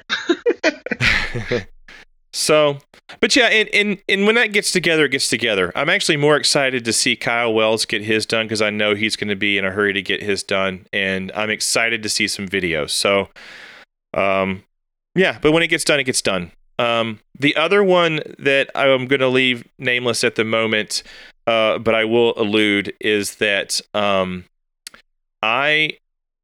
been feeling nostalgic, and it kind of started when I eyeballed that Avant Aurora at Scott's house one day. And while once again I missed the boat on that one, I kind of want to try a flybar again. And so there is something I have my eye on, and I'm actually going to work that deal out this weekend. And funny enough, it's going to come with Curtis Youngblood Radix blades, flybar blades. The original one? Oh boy. The original. So Brand new. New. I never got to try the original kind of those. I only ever bought the stick banger ones. Yeah. I really wish I got to fly the OG white ones. Yeah, these are pretty sure they're the OG white. I have to look again. Depends if the tip's silver or white. I don't think they were silver, because that's what I was looking for too. I was like, well, those aren't the stick banger. Nice. So at any rate, I just thought it'd be fun. But I don't want to say anything just yet. I want to wait till next episode. Yeah, so Dan Renane, I'm going to be hitting you up. I hope it's okay that I'm going to be blowing you up soon. So thought that would be really... Huh? He got the heli? No. The flybar portion, the tuning and all that, because I know you got to do special things with the Neo. Yeah, you turn off the gyros and rock and roll. Yeah. So... Well, you can see the headlines now. Rekit buys irreplaceable helicopter. By the way, don't touch the gains at all. Like, I had a Raptor 50 running with a Neo on it, and I turned the head gains down to 0, tail gain was still on. Everything worked awesome. But I had a slow drift because I didn't quite level the swash like you're supposed to do. And I was like, I wonder if the Neo could compensate for that. I'll just, turn on 1 or 2 points a gain and see if it's self-level. It chops the helicopter in half. Nice. Nice. So here's what's funny about that is with Neo, I don't use swash levelers. But Ben, God bless Ben, he messages me. He's like, hey dude, here at Heli Direct, there's a swash leveler for that heli you want to buy. He goes, and it's $0. And I was like, are you serious? So I ended up buying this swash leveler for $0, and it was like $4 shipping. No way. $0. I love that. So I thought that was really cool. It actually came in today. Yeah. So that's where my fleet's kind of up in the air. I'm kind of with everybody else. I'm kind of trying to figure out which direction I want to go. It's I definitely have a kindred spirit for the Goblin stuff, just simply because of the fact that they fly good out of the box. They're reliable. Screws aren't coming loose. It doesn't have some wacky wobble on spool up. I won't name names. Mine does. Does yours? Oh, yeah. Oh, not on mine. Put hard enough dampeners in it, it shakes like crazy below a certain RPM. Well, but at any rate, so I'm just kind of taste testing things right now. And can you give us hints about this new one? The retro heli? No. Offline, I will. You mean like a small hint? I'll try and guess it. I don't want you to. Is the company still in business? Oh, well... Hell no. Well, not with building this heli, but they are kind of still in business. Is it a Raptor 90? Mike sold me his Raptor 90. What? No. No secrets, man. You'll just have to find out. If you want a Raptor 90, there's one on my floor you can have for free. Yeah. Well, how nostalgic do you give feel? him rekit helicopters he can't buy parts for. it totally does not make sense for me, right? But I'm going to do it anyway. I don't care. It'll be fine. YOLO. You don't have to pick it up. Just put it in and walk away. Well, there is another heli that I'm supposed to be coming into possession of. But I'm still working out that deal. And the heli black market over there, or what? I guess. So, yeah. But it'll make Mike real happy. I'm excited about that one. But it's still in the works. So we'll talk about that one later too. So, but getting back. So at the field, I did fly Ben's N7. I finally was like, just give it here. Let me try this. And he had mentioned to me that, he had been tuning a lot on the flybarless unit and stuff, and I started questioning where he was at with it and whatever, and so we did some more tuning on his 105, and I noticed it was pulling really good. I was like, I think it's time for me to try this, so it's not like blubbery rich, and it flies freaking good. I was pleasantly surprised. I was doing TikToks like it was an electric, and I was really impressed. It's flying really, really good. So I'm happy for Ben. It's a good model. He loves the heck out of it, and he loves the Drake I sold him. So he's having a ball. Doc was having a little bit of troubles with his 3-blade. I think it was the I think the B-Stex was doing something funny or died. I'm not sure. Something happened to the unit, and I'm just glad that nothing happened in the air, of course, because obviously that would have been catastrophic, being that it's the KSC 700. And I didn't even know B-Stex can do 3-blade. I don't know anything about either, to be honest. So, But yeah, same scenario. He was having problems with B-Stex on his T-Rex 800 with tail issues and things. So we keep busting on. We're like, you know the fix. It's called Neo. Just get on board. And but he might very well try one. Who knows? But he was out there. He was doing really good too. He can fly really well. So it's always fun to watch him. But yeah, that was about it for me, man. I seem to be building a stock of helis, but they come and go pretty quick for me, so I'll be selling the remainders to Mike soon. Yeah. I'm the Kevin Graveyard over here. That's right. You and Gucci. So yeah, Gucci's like, I feel like I need another Kraken. Well, we'll let Kevin buy one first, and then swoop in and get the good deal on it. There you go. Yeah. Listen, that thing was clutch, man. It was perfect, for the nitro conversion. Yeah, that was a good deal. It really was, Yeah, I'd love to fly it sometime. You should just try your settings on somebody else's Kraken before you buy it. There you go. Yeah. I mean, that's, once again, when we talked about this, if that's what you want to do, I don't care, It is what it is, especially like if you want to try it just to see if you can get it feeling more like you want it. Yeah. Well, if Gucci was a real friend, he'd break his down and ship it to you. How about that? Listen to that.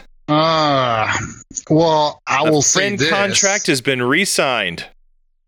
But we should make it known that it's technically the McGrady's turn to come up visit. And then we could have a whole day with the crew. Yeah. And the SAB guru. And you could make it happen. We are due. Yeah. We are due. It is our turn. That's fair.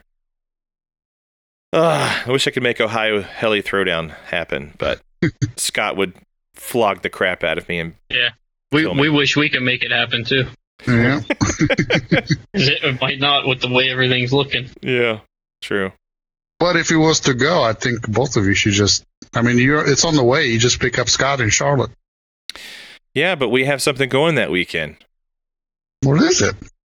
Their stupid hover contest. Oh my god. Yeah. Schedule. We'll let you guys hover. We'll cone off an area. You guys can hover all you want. We'll even put up the flags, like little flags. Yep. Yeah. I'm gonna bring We'll out even dress Gucci up like Monty and give him a megaphone, and you'll get the real experience. Gosh. Yep. Maybe even get some of those like horns that they have at the soccer games. Gucci, can you do a Monty impression? Not off the bat. I'll have to think about it. To work on it. Let me try one. Okay. Nailed it. I got one. You guys ready? Bullseye. You guys ready? I'm ready. Here you go. Go ahead. All right. Shut up, Shaggy! Oh, Lord. You're too much, you know that? Oh god, yes. This is going to be a good one. I like it. Oh, gosh. All right. Well, at any rate, let's move this along.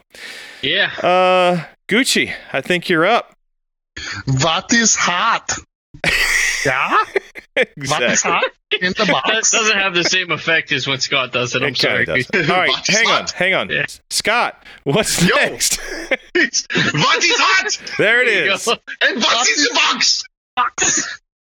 I felt like Gucci's was like we bought like a cheap adult movie or something. I hate you all. I leave for like a month and a half, 2 months, and you just, come up with this crazy German, not German, who knows what it is. 9. 9? Zwei Polizei. All right, let's get the show on the road. What's hot? What's in the box? So I think, Mike, you brought this up, but there's a new sphincter manual? Huh? How about that? Yep. They revised it. I think it looks good. I think they made the right changes to it. Gives a little bit more information. It's not all in Chinese. Yep, they put some color to it, and they made sure to make a point, though, point out that you have to make sure the main shaft is all the way into the head block before you bolt it together. So the Brennan Hire, manual revision. Mod. Okay, cool. Yep. Let's see. Oh, the flight box quarantine call out. That took off, man. That was an idea, Mike. Was it you that came up with it? It was kind of a collaboration between everybody, really. Okay. We were looking for something to do to kind of get people doing stuff, getting on the simulator, maybe get them to try a maneuver, and then they'll start simming a little bit and actually stay on the simulator. Once they get the maneuver done. And I think for the most of the people I talked to, simmed for quite a while after they did their maneuver. They kind of stuck around on the simulator for a while. Yeah. So it's pretty cool. Our good friend Kevin, he was on the simulator for like 3 days straight trying to get that hero. Poor Kevin had to learn a whole new orientation. What do you mean 3 days? I had like friggin' 10 hours. Yeah, he had 24 hours to do it. It felt like a lifetime, an eternity. What was your maneuver again, Kevin? So Zach, Friggle, right? Scopes? Yep. He he wanted me to do right-handed pyro flips, and I don't right-hand anything. I mean, it's all left hand. Or backhand. That's funny. I heard it, Scott. It was like the whole day, the whole 10 hours. I've been working this since I've been flying, and I still don't have them down. And I got to learn this in 10 hours. And I'm like, Kevin, you're taking the fun out of it. Just do the best that you can. That's the point of this. I pulled it off. Yeah, you did. I think it was cool, and I think some people kind of missed the mark, But, overall, the idea behind it was for people to have fun. And, right now in the situation we are in with COVID, just keep it simple. If it's not perfect, it's not the end of the world, It's cool to see just kind of like the levels and how people approach, a challenge like this. It was pretty cool. That's cool to see people going from like doing stuff as basic as, like a basic circuit or a roll or a flip, all the way up to Kenny Ko doing what was he doing? The Crown, right? It was something. Yeah, something like that. I mean, even Ben Storick, he did. What was it? The Globe. The Globe, yeah. Yeah, pirouetting globes, and he even mixed it up a little bit. Must have been too easy for him. Yeah, apparently. I was like, holy crap. Yeah, Amanda Ringer messaged me, and she's like, I need a maneuver to call out for Ben. And I'm like, well, I was trying to think of something that was difficult, and I'm like, tell him to do pirouetting globes. Those are pretty hard. And he's like, well, here, I'll switch it up halfway between left rudder and right rudder. I'm like, okay, there we go. Well, how about he did a Piro flip at the top and then switched Piro direction, I think, halfway through. I was like, holy crap. Mm-hmm. How about Kevin St. Cyr from Canada? He did a whole flight. Yeah.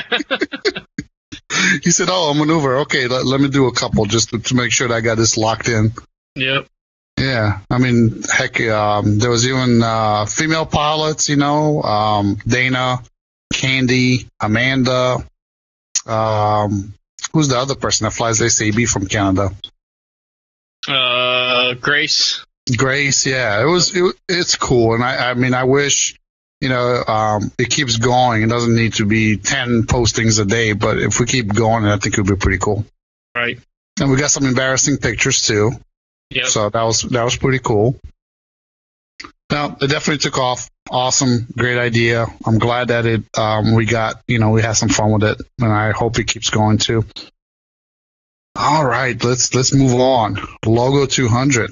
How about that final price or final price range between $4.99 and $5.99?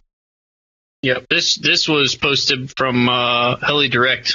Put something out that they're going to be price ranged at $4.99 to $5.99. I guess there's going to be bind and fly and ready to fly models available. Yep. And there was somebody, I think, on the Hangout. I think, it was Ryan Zano there. It was like, well, is the $5.99 the one that's going to come with a radio with a V Control Basic? I'm like, I don't know. I think it's a question of the bind and fly versus ready to fly. There's kind of different interpretations, but I don't think it's going to come with a radio. There's no way. If they're going to do a ready to fly, they're probably going to they probably have some kind of a basic model, some kind of basic transmitter that just uses the Mikado protocol that they're talking on. You know what I mean? Yeah, I just don't see it happening. Yeah, not for $5.99 if they're going to do a real V Control, even if it's the classic edition, Mm-hmm. Yeah, definitely. All right, let's get away from from 200 size helis. It's just it sounds like bees. Yep. So let's move on to the angry bees, especially that tail when it starts getting all overworked. Cats and heat. Cool cats and kittens. Oh. Okay. Let's talk more serious stuff. How about the Protos Nitro is finally shipping? People are building them. It's shipping? Yeah, that's what they're saying. What is this you say? In Europe, I think. Yeah. I got word that in the US, it looks like they're going to ship on the 7th. I got word that Shannon has a couple kits. Oh, okay. Well, that was team guys. Word from the guy that got one from the raffle. Yeah. So maybe his just ships later. Yeah, Shannon has a couple kits at his place now. I don't know if I'm supposed to be saying that or not, but yeah, so it's a couple of team guys that have it on pre-order are going to be getting some. I don't know if that means people who pre-ordered through him are going to be getting them yet or not. But yeah, so they're on their way for sure. Finally. Yeah, I think there's a big issue. I think with stuff coming out of Asia because a lot of the flights, the commercial carriers have canceled their flights, and that's how they're shipping a lot of these. Yeah. Rather than put it on a boat and wait 2 months, whatever it may be, in a container. I think they're having a hard time getting some of these products. They use commercial carriers to get them here. So I think that's the slowdown.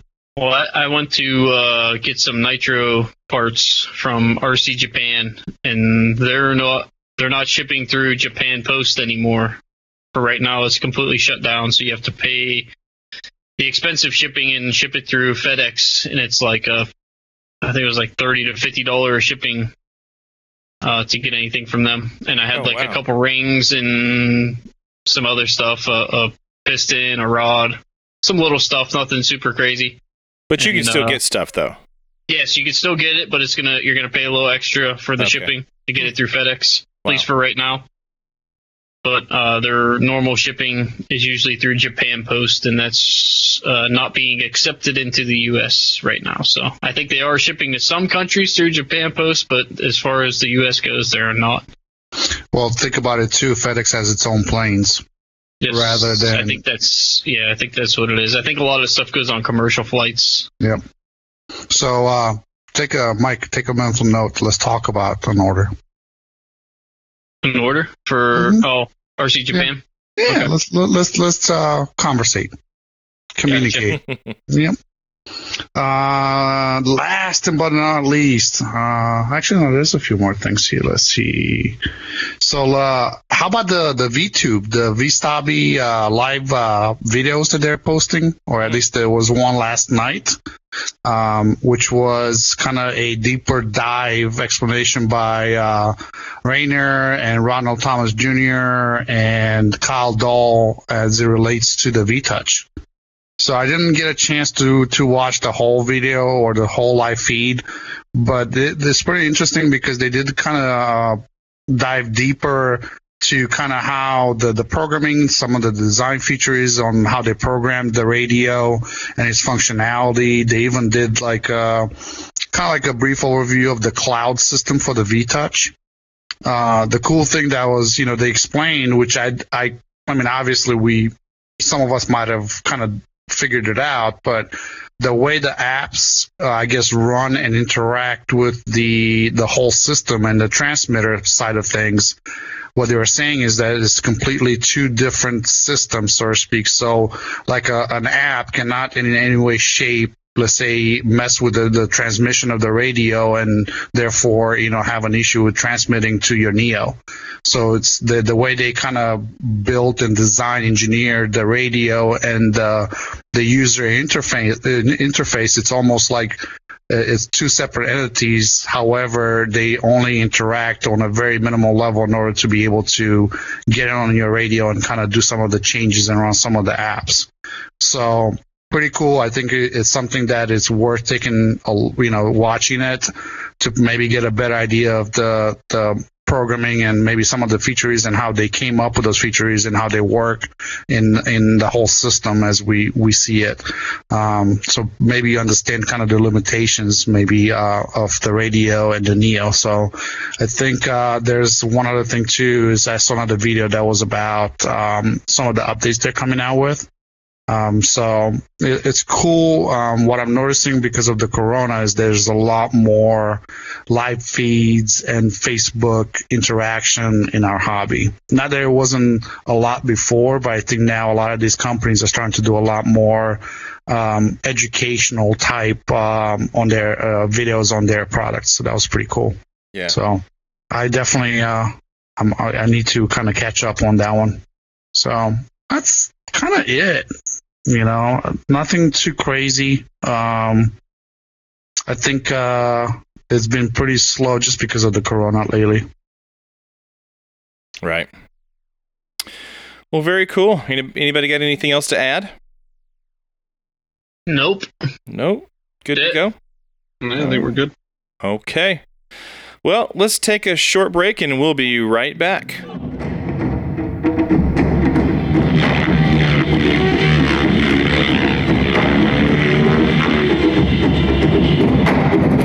Innovation.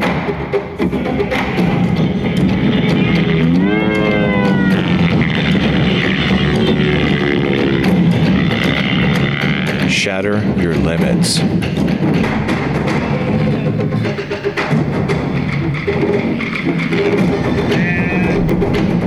Become a legend.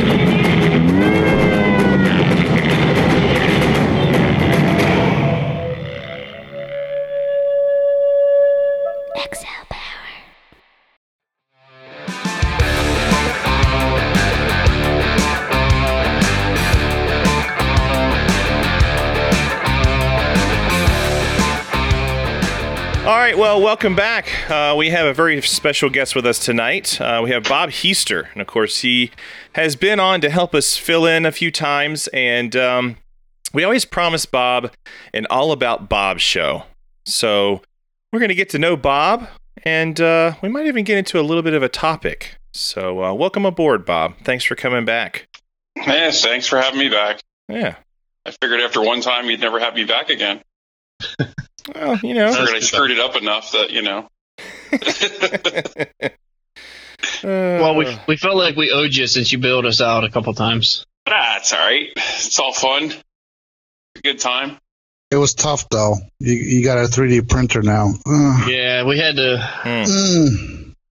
We had to take a Here vote. Here we go. Yeah. Is that like a prereq for getting on Freefall? Yeah. You open up the printer, it's got a free coupon, says, look, you get an episode on Freefall RC. Yeah. It has Steve's phone number on it. Give him a call. He can give me help with technical assistance with the printer and get me on his show. Nice. Let me guess. You're shooting for C-3PO this time. Kevin's doing What? R2. You're doing C-3PO? No. Oh, okay. Sorry. No? Great joke. Didn't go anywhere. Shut it Any, down. Pirates of the Caribbean memorabilia? Remember Babea? Memorabilia. No. All right. You have to cut You guys this are part. horrible. Rolls right off the tongue. Not when you have 10 beers in. You know what else rolls? No, never mind. We won't go there. Ooh. Pull it together, Mike. Go Let's ahead, do keep this. it going. What other jokes you got for me? Go ahead, get them Good. out of your system now. I got a joke for you. Yeah. Bob, where are you from? Ooh. Wow. Right? Okay. Originally, or no. I am from Reading, Pennsylvania, eastern Pennsylvania area, just a little bit outside of Philadelphia, about an Okay. hour outside of Philly. Right on. All Yeah. right. We love Pennsylvania people. They always come visit us all the time in Ohio. Yeah. But the only Coincidentally, near Philly is actually where I bought the 3D printer. Just figured I'd throw that out there. But here we go. And we're going to the 3D printing world. Did you get a good That's right. price? Did you pay a fair price for it? I did actually got a really good price for it. Yeah. Did they pay you to pick it up, or did you have No. to? Mm. No. They. I went in. I gave them my money. They gave me the product. I came home and started playing with stuff and staring at it, mesmerized while it was doing its thing. You bought a 3D printer at a brick and mortar store? Yes. Where? It's actually a place called Micro Center. Oh, like fries. Okay. Like what? Kind of like fries. Like French Like fries? fries? Yeah, that's You've what I was never heard of thinking. Like fries? I like French fries. Oh, Fries Electric. Yeah. Okay. Yeah.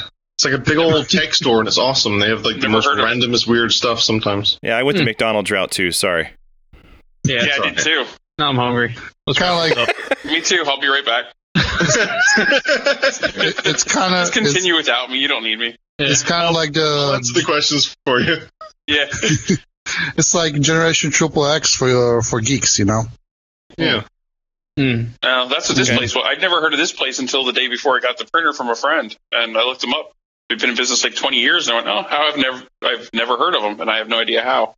But I've never heard of fries either. So, All right. but anyway, okay. So you picked up a new hobby, right? Yeah. 3D printing. Okay. Any other hobbies? Please don't say trains. Well, where Well, I you work, mention no, Model I- trains, he meant, Gucci. Model trains.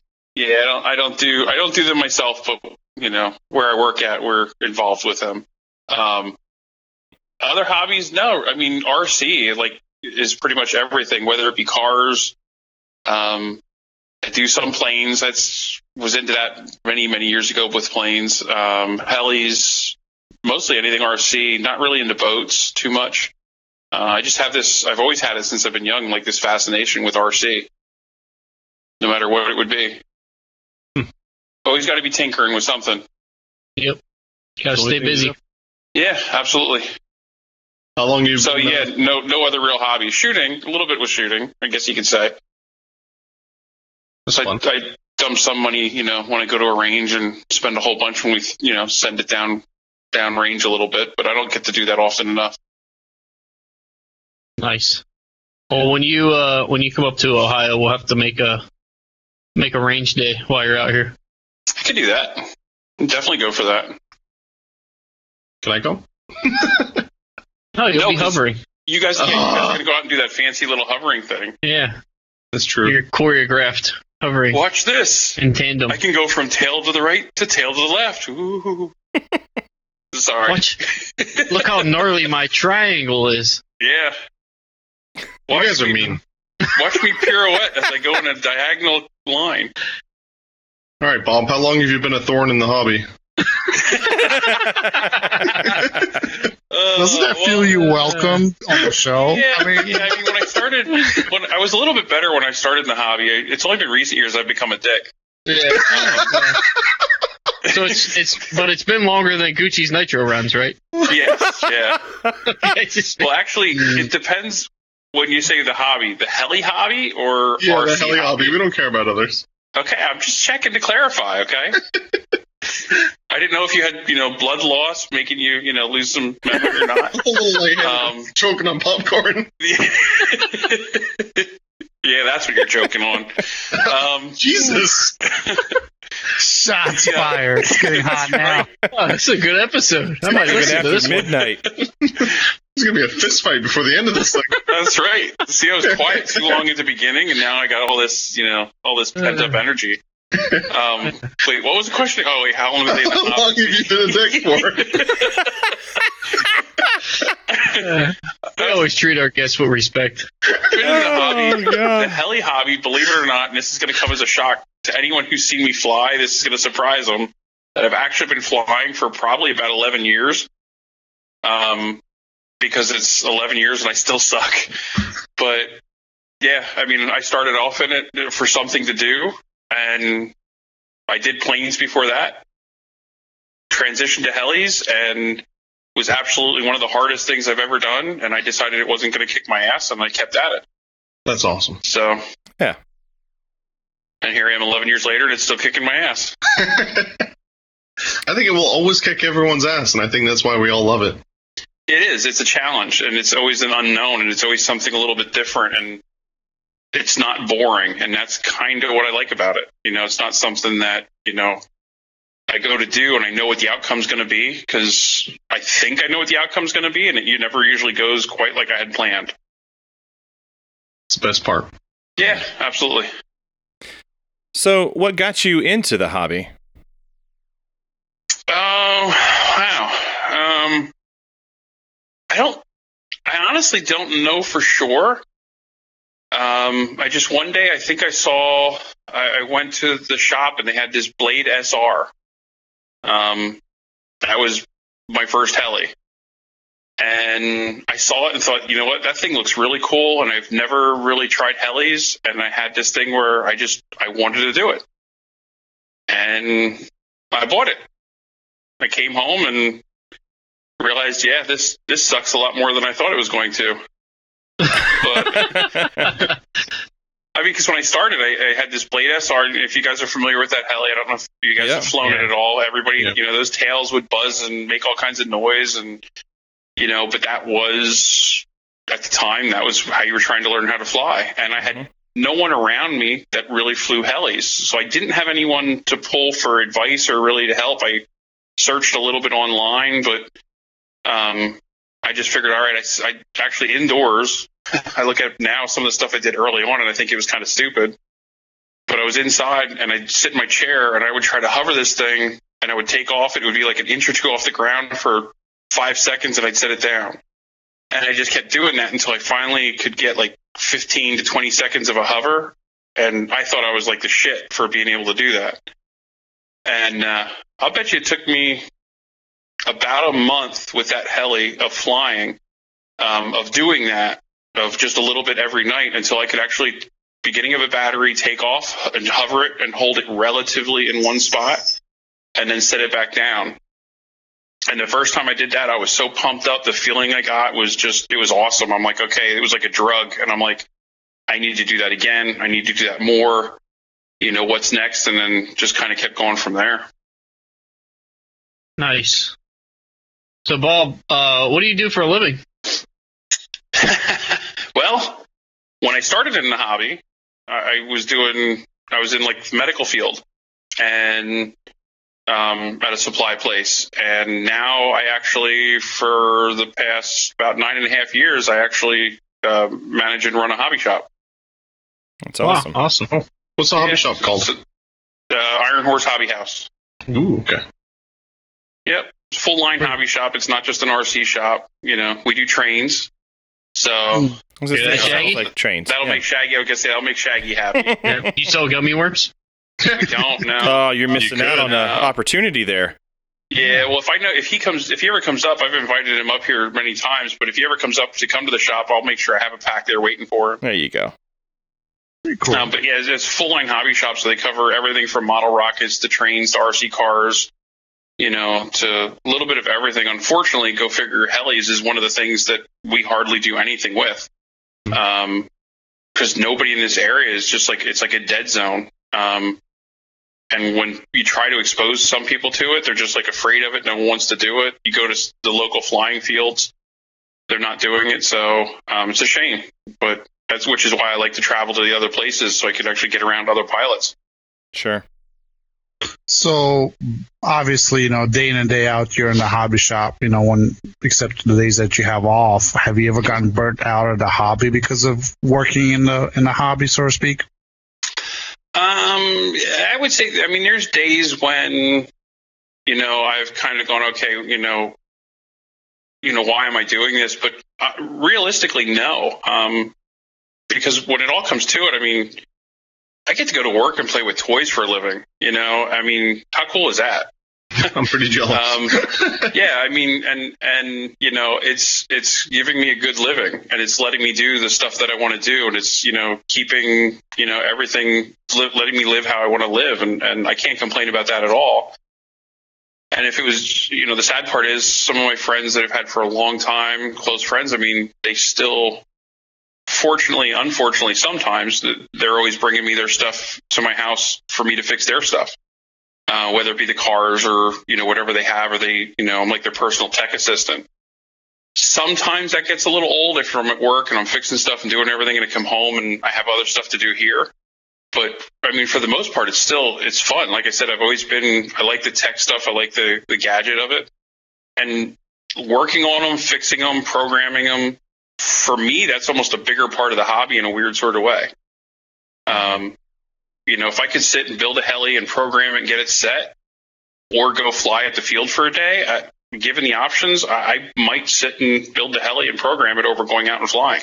Right, and that's just kind of where, and that might be because of earlier years, most of my time was spent building and programming and fixing crashed helis, and But no, I just kind of keep going, and never really got burned out to where I wanted to walk away. There was one time when I was getting a little bit agitated with some things. Mike might remember when I was, this was probably, maybe earlier part of last year, and I had some other health issues going on, and that more had me in just kind of a bad place for that. I wasn't burned out from the hobby. I was sort of burned out in life, I guess you could say. So everything was annoying me. But once I got past that and got everything going straight again, I was all good to go. Yeah, I think we talked about that the first time you were on the show, Scott said. I think you mentioned it, Mike. You said you were trying to get him out of the funk, right? Yeah. I was just making a bad joke saying that you was frustrated with the hobby on the first half of this show. Yep. So no, I wasn't frustrated with the hobby. I was frustrated with the life in general. No, I was going to say what you were saying the first part of the show. I was not frustrated with the hobby. I was frustrated with the people portraying the hobby. How's that? Shots fired. Bang, bang. So let me ask you this. Yeah, do you, whenever you have a new customer that comes into your shop, do you hope they crash as bad as Kevin? Or do you hope that they don't crash like Daniel? What do you look for in your, That depends. So if we have somebody that comes in with a heli, and it depends if they tell me if I need to fix it or not. Okay. So if it's something they're going to want me to fix, I'm hoping it was just a minor tip over. If it's something they're going to fix, I want them to pull a McGrady, and that way they come in, buy a whole lot of parts, and go home, and then I can sell them the parts. We can make money off of it, and I don't have to deal with the headache of fixing it. Yeah. Okay. Oh my gosh. Because inevitably, the hardest part of fixing someone else's, like with helis, and I'm sure all you guys know this from helping friends and helping someone, is when you fix someone else's heli, we test fly them, we make it right, and everything's perfect. But you give it to them, and then they go and do a dumb thumb. The first thing you want to do is blame it on something else. Yep. No one ever wants to take, responsibility for themselves screwing up. So they want to blame it on, it wasn't repaired right or it wasn't done right. And then they want to come back in and say they want us to fix it for free again or something. You and probably... I can show them the video and say, well, here's what it was doing before I gave it to you. Because I video any helis I ever do repair for, when I'm flying it, I video it to show them exactly what's going on. You probably get a lot of that with the cars, I would imagine. Oh, a lot of it, yeah. Oh, that's a whole other, how long you got. Mm-hmm. I mean, because we'll have people that come in and they'll bring a car in, Nitro especially, because, thank God the Nitro cars aren't using YS engines, it would be worse. Oh. But I quit. The engines, I'm just full of them here. What can I say? But they'll bring a car in and they can't get it running or they need some work done, and we fix it. And the rear tires are like brand new. They go home, they come back a week later, the tires are bald, the car looks like shit, it's been run through everything, and they're like, I barely got to run it. I don't know what's going on. Now it's not running. You barely got to run it, but yet the tires are now bald and the car's destroyed. Because they want us to fix it for free again. Sure. Yep. So, question, most of those motors in those cars, what brand are they? Depends on usually the manufacturer, like whatever the car is. Like Traxxas has their Traxxas motors. Okay. A lot of the companies they say they're their own motor, even though they're probably a rebranded version, of something else. Okay. But Traxxas is one we sell a ton of, but even that, Nitro for the cars is not like the helis. It's kind of weird. Like I thought it would come back. Nitro was huge for the cars, but when LiPo and brushless really kicked in hard, like Nitro just went away, so there's not anywhere near as many Nitro cars. We probably sell 20, 30 electric cars for every one Nitro car. Wow. Nobody just really wants the Nitro because of the pain. They want to just plug the battery in and go. When Nitro and helis, did that for a little while, where Nitro really died off, but then it started coming back pretty hard. So we thought, maybe about a year after that, maybe it was going to be a trend. We'll see the cars coming back again, and it never really happened. I mean, not from what we see in our area. We sell almost hardly any Nitro cars anymore. It's very interesting. Yeah. Disappointing, really. Yeah, it is. I get it. Because a lot of people never experience that sound and the smell, which is just, it uses your other senses to really, really be something kind of cool when you're running the car. Yeah. But for some people, it's just better to not have it. Yeah. Like, all I remember is my Nitro car turning into this, like, pool of dirt and oil, just bleh. Mm-hmm. Where Nitro helis really don't do that unless, you crash like Kevin. Fair point. Damn. Yep. So, do you have any kids in the hobby? Oh, you had to bring that up, huh? Oh, yeah, might as well. Well, my wife and I have been trying to have kids for years, and we've never been able to. So, thanks for, bringing that up. You're welcome. That's hilarious. See, now remember when I said earlier it's only been recent years I've been a dick? That was one of those moments. Sorry. No, I have two kids that are in the hobby. Unfortunately, now I feel really old saying this. My youngest is 17 and my oldest is 21. He's going to be 22. Wow. And they were both very heavy in the hobby for years. And it kind of kept me going, which is one of the reasons I never was really flying. I was always fixing, repairing, and working on them. But yeah, I have two boys that are into it, and one actually was sponsored through Horizon for about 2 years or so. He flew for them. Oh. Youngest, well, Mike knows him from being at others. He's at that awkward 17 years, and he just, he's 17 years old, and he's more interested in other stuff right now. So you got to talk him into coming down with you. Nah, he's pretty much lost all interest. He doesn't want to do anything with helis anymore. He doesn't. Really? He has no interest in doing it. And it sucks because he hasn't flown a real heli now in probably like a year. Oh wow! But I would put, a couple $100 down without even thinking about it, and say he could pick it up without doing it. And this was a frustrating part for me. He can take his 700, probably go out and just fly low, stupid, without even trying, and he just does it without practicing, and it's frustrating. Right. Right. Because he has like that, and both the kids had that natural ability, and I struggle, but they can lay it down and do everything. But I'm proud of them for it. It's always been, that's where my earlier part of the hobby was always, I was the proud papa, check out what my kids are doing. My oldest, when he got so into it, he had a whole YouTube channel dedicated to flying helis and doing all kinds of heli videos from the events we were going to, learning 3D videos. He has some videos that have, I see, hundreds of thousands. I don't even know anymore. The one I think is like maybe 1 million views, or I don't know anymore. Oh, what is his YouTube channel? Check this out. It's just Aaron Heister. Yeah, Scott, you'll have to go check out. It's one of my favorite videos. He does a flight over the pool in the Best Western. Oh yeah, that was Nick Johnson's in the pool commentating it. It's freaking hilarious.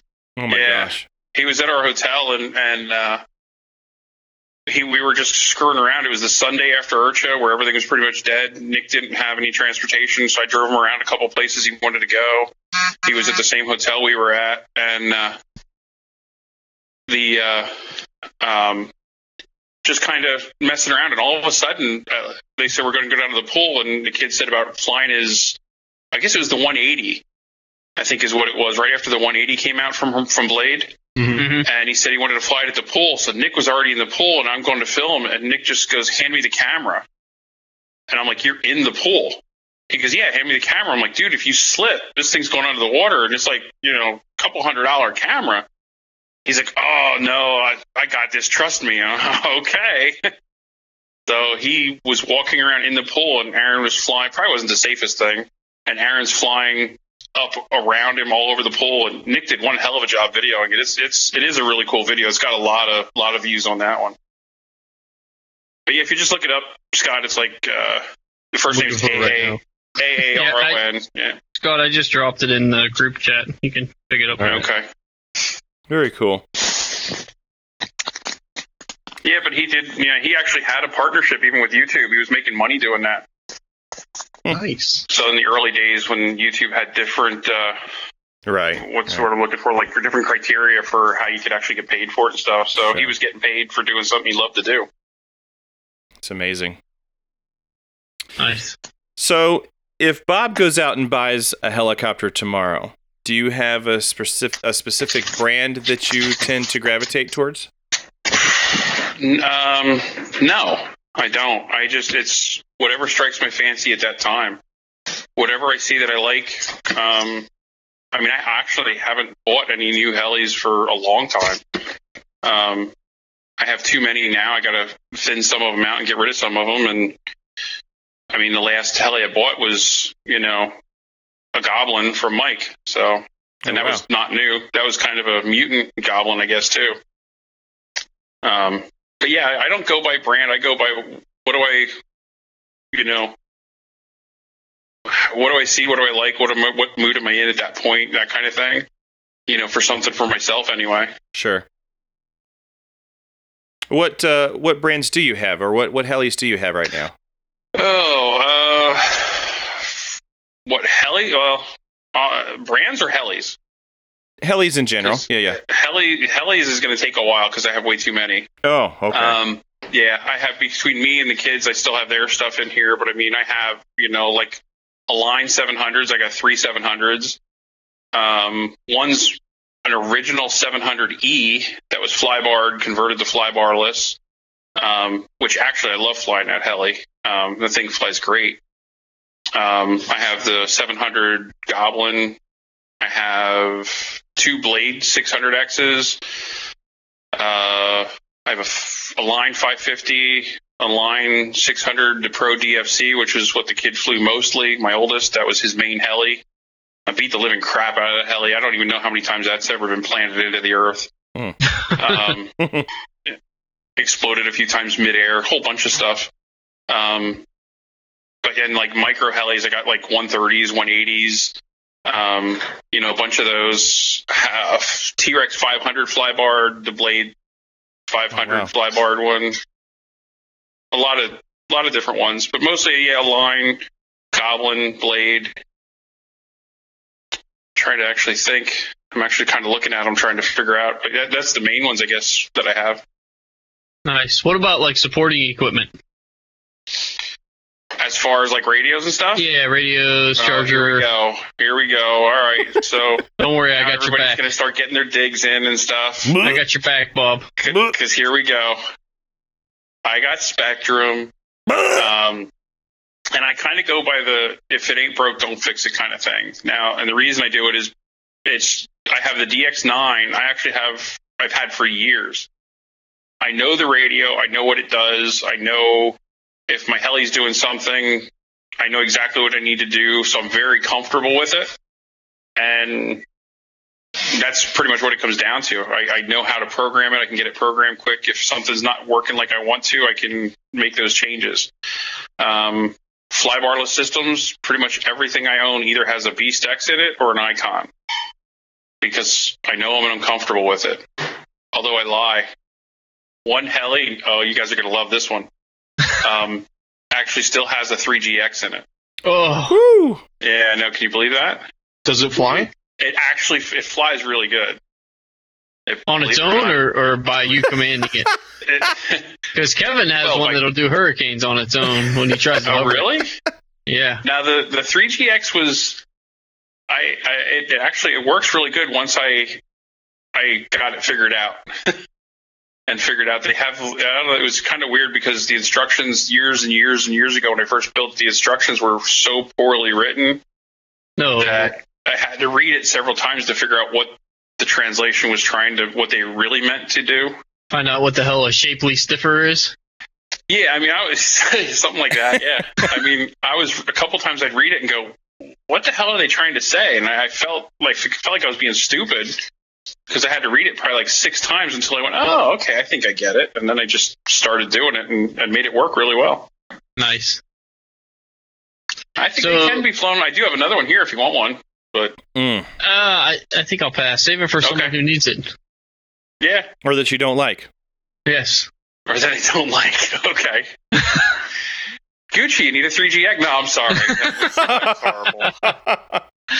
He's being too quiet, so I figured I had to, Hey, listen, I've flown the 3GX. Do you? The 3G, actually. You know the what? 3G. We could do that as a challenge. I want to see. I have the 3GX, and if anybody wants to take it, listens to this, they can message me, and I will give it to them. But I want to see somebody put the 3GX on a Goblin and fly it. Oh, you're gonna get them banned from the Facebook world. Yeah. Probably. But if somebody wants to do that, and they'll put it, I'll give them the 3GX to do it. What's the prize? Just bragging rights? Yeah, just Scott, you should try it. Boredom for the hell of it. Tempted. Yeah. You should try it, Scott. I'll trade you the 3GX for your Raptor 90. Ooh. No. Even though I was giving it away for free, I don't know if I want to deal with that. It's not worth it. That's pretty bad. No, I mean, if you want to take it and do it and just to do something stupid and for shits and giggles, I'll send it to you. I don't care. Just let me know. Tail slide a heli extravaganza into the lake. With a Goblin, I'm down. Let's do it. Yeah, because airframe will be fine. Yeah. You just got to put electronics in it that you never want to see again. A Line 610. There you go. I got some of those. I'll donate them. I like those. I'll donate them. Yeah, I'm just looking. I don't really have any servos I'd want to put into something that I know is probably going to go in, but. Is it bad that I have a few 610s right here ready to be popped into the helicopter? Yeah. There you go. We got a motor that we got servos. We have a flybarless. I have a motor. Maybe that's what we should do. See who has what out of all of us.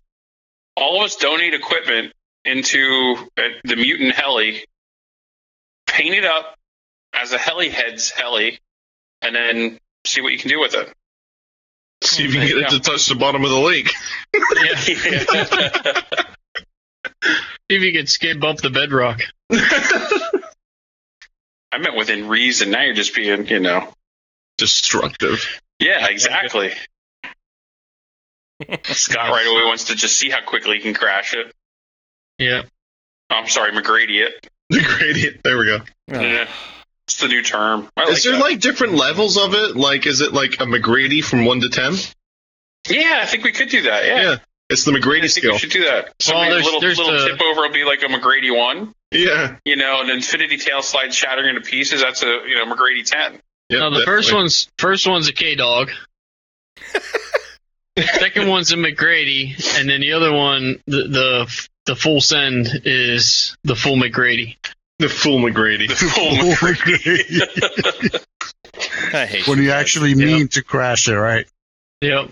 That's broken frames. Broken frames is a full McGrady. Nice. Like it. So, Bob, nitro, electric, or gasser?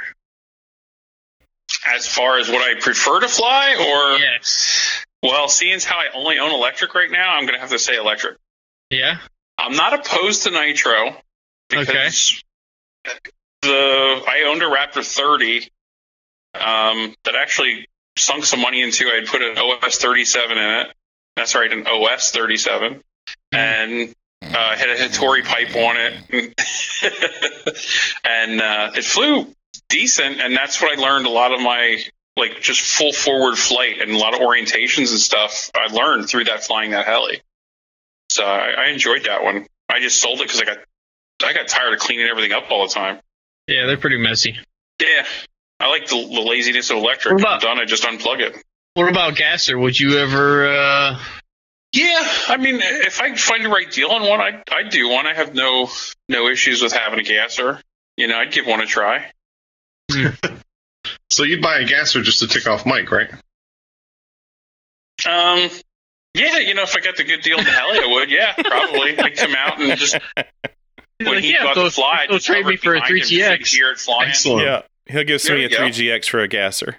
Yeah. Yeah, we can do that.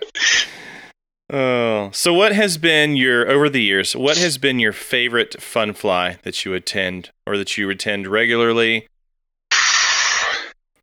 However you want to classify it. One, just like a one-time fly, like favorite fun fly ever, or it's your choice, whether it's one it's a repeat or one that really stands out to you. The one I can honestly say that I probably had the absolute most fun at was one of the smaller ones I ever went to, and that was actually at the Nighthawks field with Mike, and that was June of 2 years ago, maybe. Yeah, it was about 2 years ago. Yeah, and it was a small event. I think a lot of people didn't show up. There was rain in the forecast. I drove out there. It was one of those, when I get my mind set on something, I'm just going to do it. I didn't give a shit about weather because I already had the time off of work. I'm getting away from work, getting away from everything, and going to go. And had probably one of the best times with just the people that were there, the hanging out, just everything we were doing. It was just a weekend of just laughing and having fun. And that to me was, a big thing. Yeah, it was a good time. We even threw him on the MC. Yeah, he was the microphone man. Oh man. Yeah, because he had this really nice setup and nobody wanted to use it, so I just kind of walked over and started using it. I didn't understand why nobody was doing it, so I was trying to see how many people I could make crash their shit. Yeah, my man. Pretty successful. With you, I was. Yes. Yeah. You just put one or two in. Jesse, I couldn't get him to crash anything. He was just ignoring me. Man, he flies Synergy. He can't afford to put him on the ground. Yeah, cost. Yeah. You got to take second mortgage to try to get your main gears replaced. That's right. No, just the top bearing block. That'll do it. Okay. Bob loves the megaphone or the portaphone, whatever they call them, the big, handheld speakers or whatever. You love that. The little megaphone thing? Yeah. Yeah, because Mike, I guess, is that yours, Mike? Yeah, that's mine. Yeah. And when I saw you had that, and when I come out for, when there's no other equipment set up, if there's something that, I can grab and to sound more annoying over, I'll do He it. just needs something to talk shit on. He don't care what it is. Yeah, right. Right. Yeah. It comes natural. If I can see somebody else crash, it makes a good day for me. It makes me feel good. Makes me feel good. What a jerk. Yeah, It's that's kind Bob. of fun. Well, See, it was kind of funny because the last time last year when that whole goblin deal happened with Mike, when I left home, I had this plane. It was what was that thing, Mike? Like an extra 230 or something? Yeah, like a E-flight thing. Yeah, Park Zone So Extra. I crashed it while I was out there, and I sent my wife a picture of it, and she was happy that it was crashed. She thought it was funny.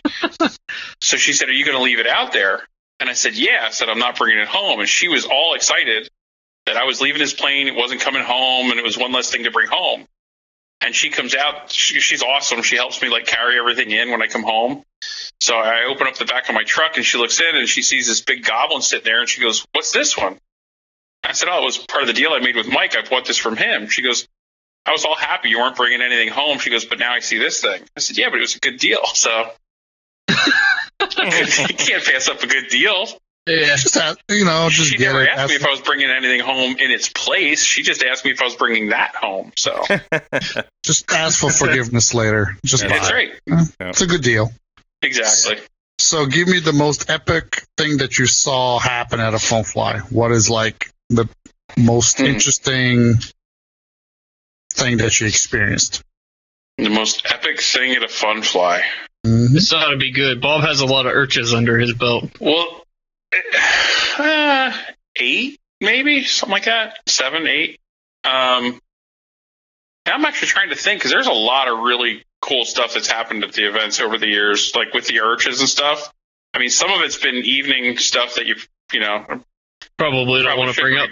Exactly. Yeah. We don't want to bring some of that up and get anybody in trouble on anything. So, I mean, your urchas in like 13, 14, were probably some of the biggest.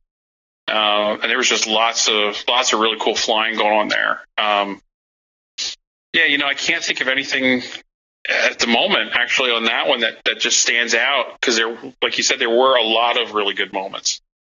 I have to think about that. Maybe can we come back to that one in maybe a little bit? Possibly. Would that be okay? Either take a pass or come back on that because there's a lot of good ones. No, we need to know now. One out.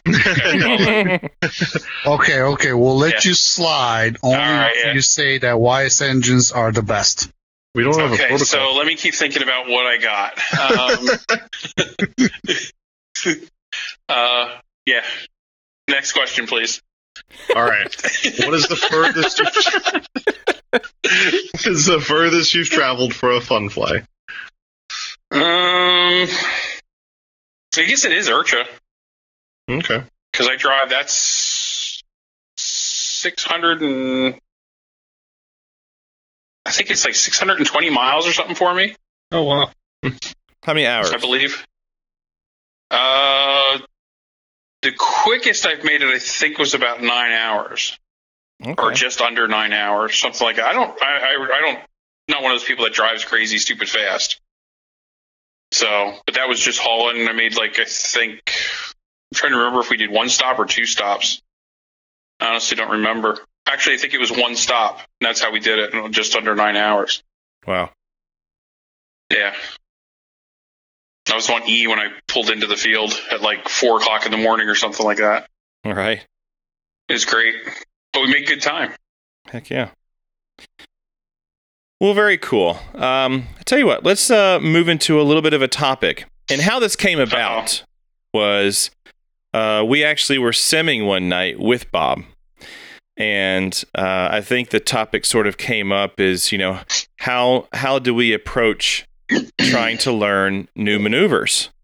And so we kind of took that idea and ran with it and decided to have Bob come on. And because I think you were kind of asking, how to do certain maneuvers, and we were trying to sort of verbally teach you in that process. But I thought it'd be kind of fun to, talk about that, and let's see if we can't come up with some ideas, Well, first thing I guess would be y'all suck as teachers. Yeah, perfect. It's like I didn't learn shit that night. All right. Episode done.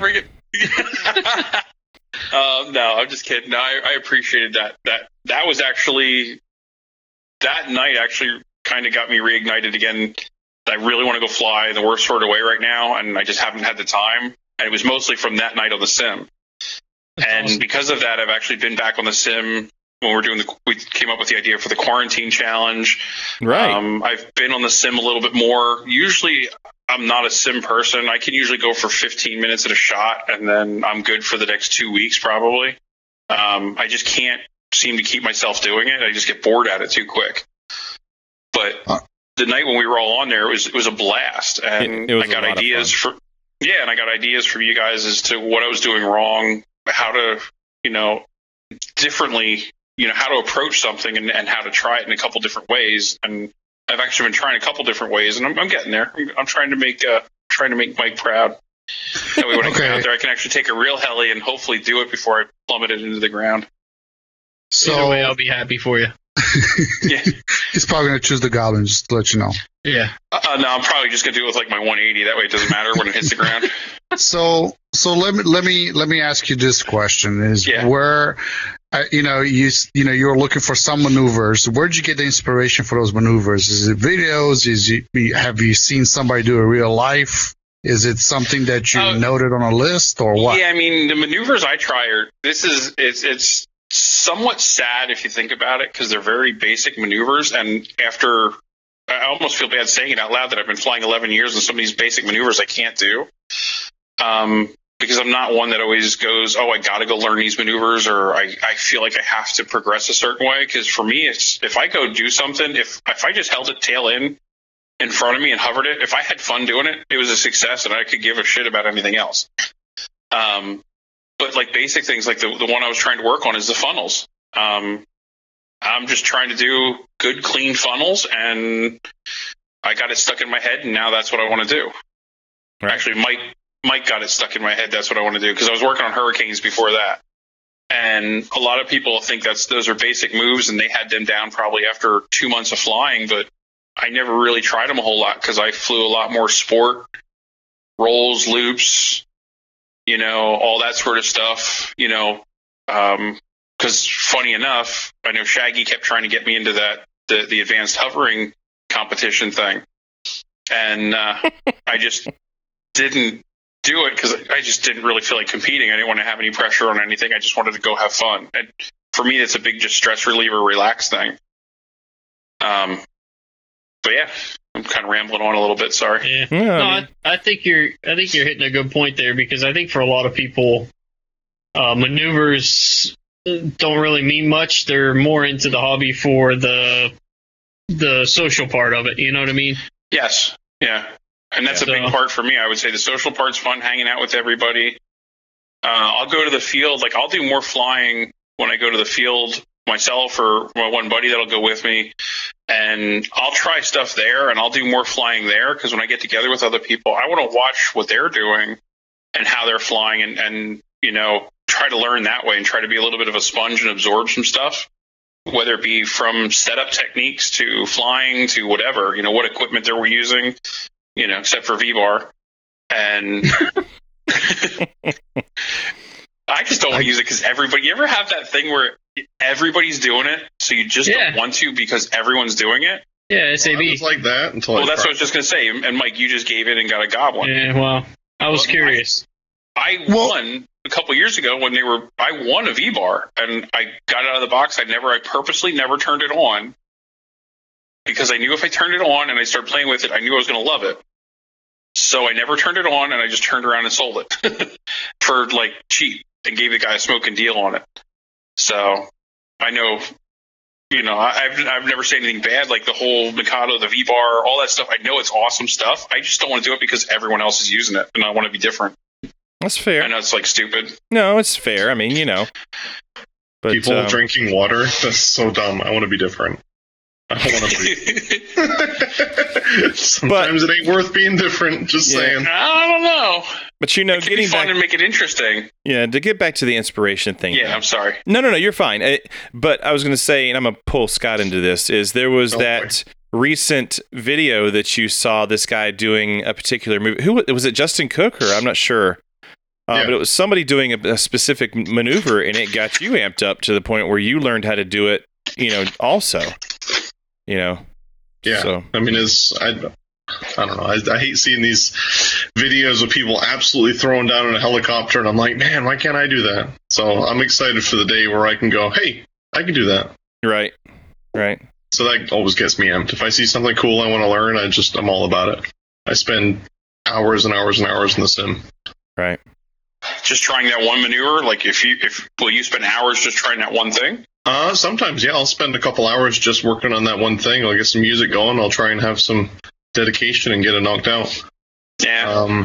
It's just... I'm not that dedicated, I guess. I'm in the same boat you're in. I mean, technically, I've been in the hobby for 20 years, and I am nowhere close to where I should be for 20 years. Yeah. So, well, just to do something about it. Yeah. So just to preface, these questions aren't just targeted at Bob, of course. I mean, anybody can chime in.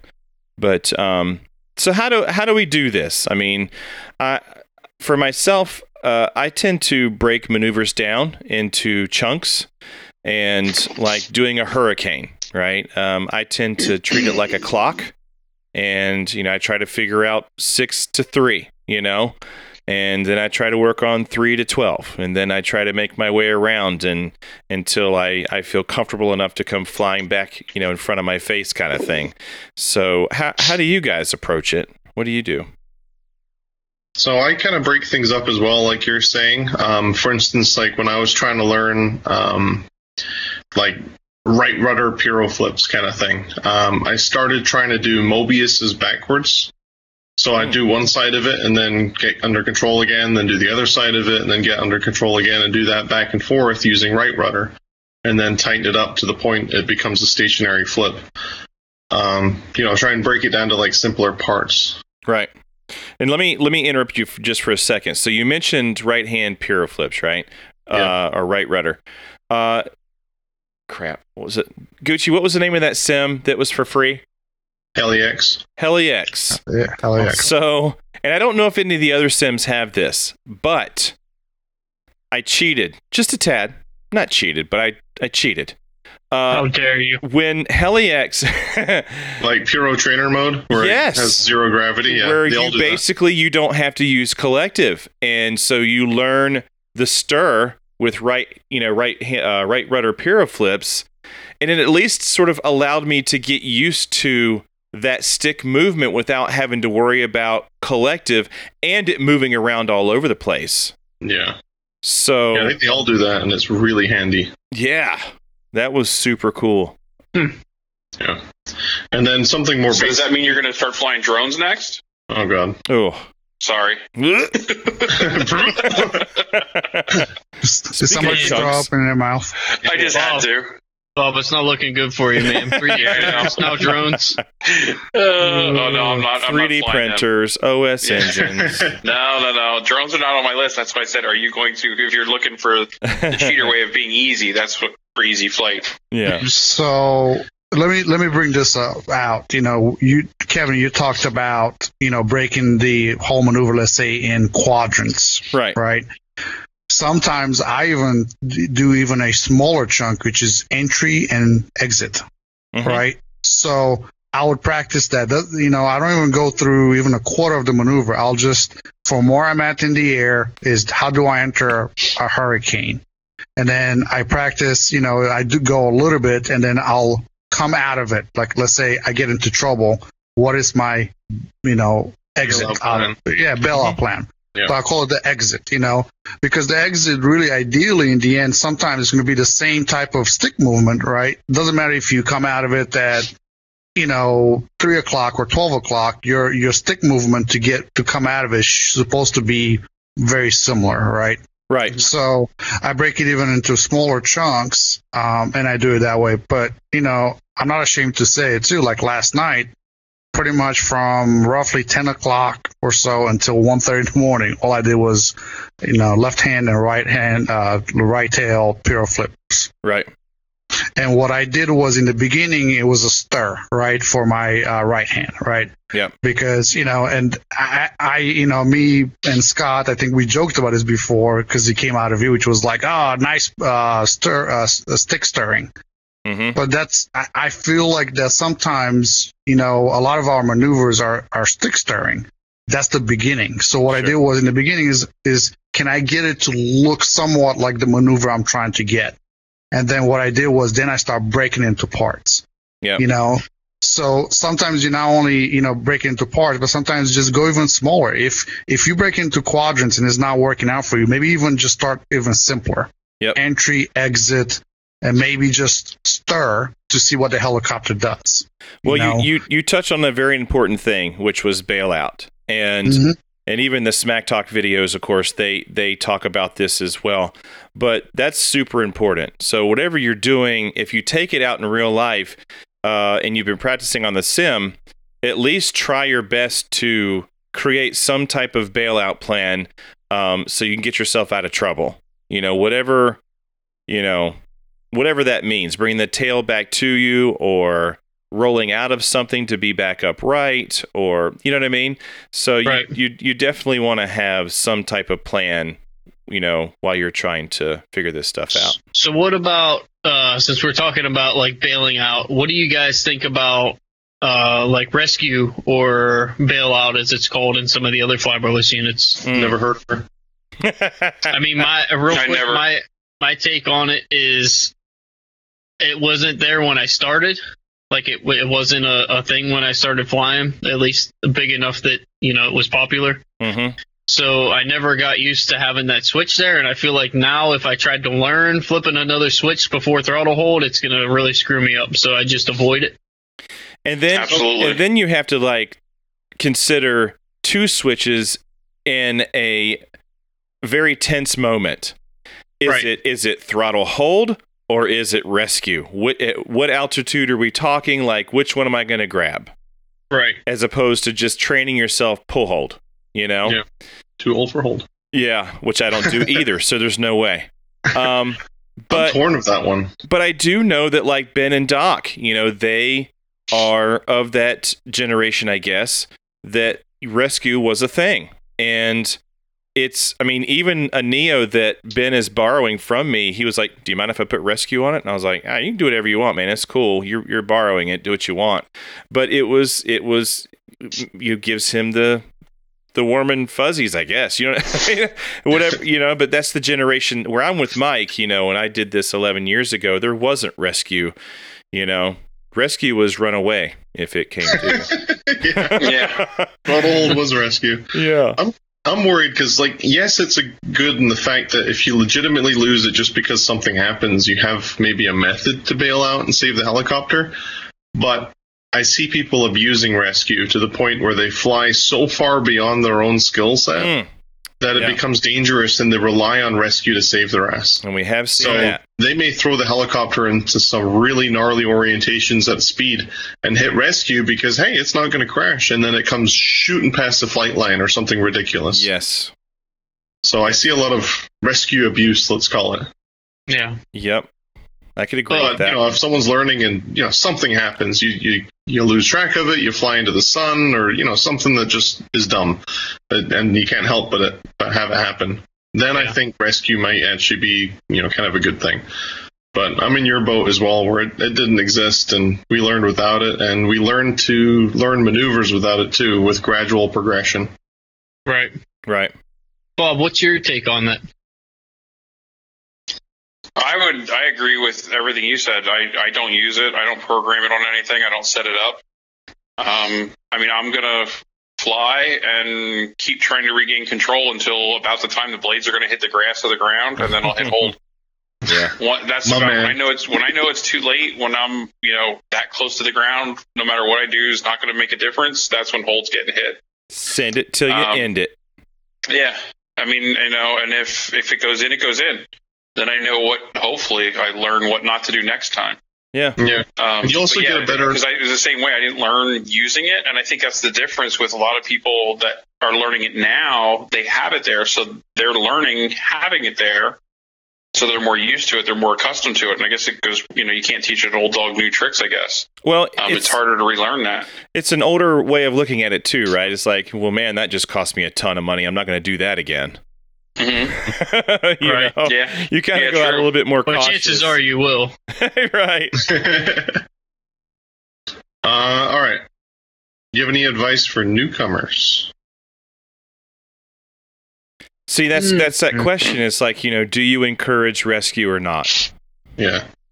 It is available. What I usually tell people is if you're still learning throttle hold, then yeah, try it. If you're still in that stage where you're not, it's not a muscle memory to hit throttle hold, then yeah, sure, take advantage of it if you can. If you already have that muscle memory, it's probably going to be more of a challenge for you to learn that as well than it is to just, hit throttle hold and learn the orientations the old school way, I think some of it would depend too. Like if you're lucky enough to have someone that you can learn from, I think some of it's going to be depending upon that person too. So whatever they're comfortable with. So if they're helping you set up your heli or they're helping teach you to fly, you're going to kind of learn some of their ways. So if they don't use rescue, you might kind of not learn rescue as well because they don't know it enough to teach you. Right. So I think some of it, if you're lucky enough to actually have someone to show you and help you and sort of take you under their wing a little bit. Yeah. If you're sort of on your own, then that's a whole other story. Yeah, that's a good point because I've actually had to turn people away that have asked me for help with setting up rescue on the Icon stuff, and I'm like, I've never even, other than skipping past that menu and making sure it's all turned off, I don't know how anything in that menu works. Yeah. So that's a good point. But tying this into learning new maneuvers, I mean, would you encourage learning bailout or to have that rescue there? Don't learn bailout. Just that's where the sim comes in. My personal opinion. I think if you want to do it and you really want to be safe, go to the sim, practice on there because you can just hit reset, get the muscle memory sort of figured out. I think, again, personal opinion, choose a sim where you can use your real radio because the radio in your hands is going to feel more normal and more comfortable instead of having a sim that has this cheap, lightweight, toy-like type controller. Because then it won't feel the same. So if you can use your regular radio on the sim and you're going to use that in real life, that's one less thing you're learning, and it all feels more natural. Maybe the feel of the heli's a little different, but you get the moves down, you get all that, and then in real life, you just have the pucker factor to work through. Right. The pucker factor. I mean, it's true. Doing something in real life is wildly different than the sim. Yeah. But I mean, at least if you go to the sim, you have an idea of, okay, if this happens, this is what I need to do to counteract it. Or like you guys are saying about your personal bailout, what do you need to do when things start going wrong? What's your go-to move to bring yourself out?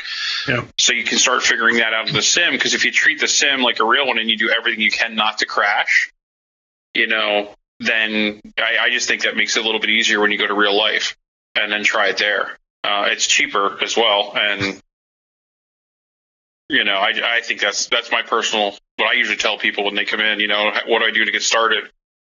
Here, take this sim. It's going to save you a whole lot of money and headaches. Get it sorted out somewhat on this first, and then start off with something a little more appropriate.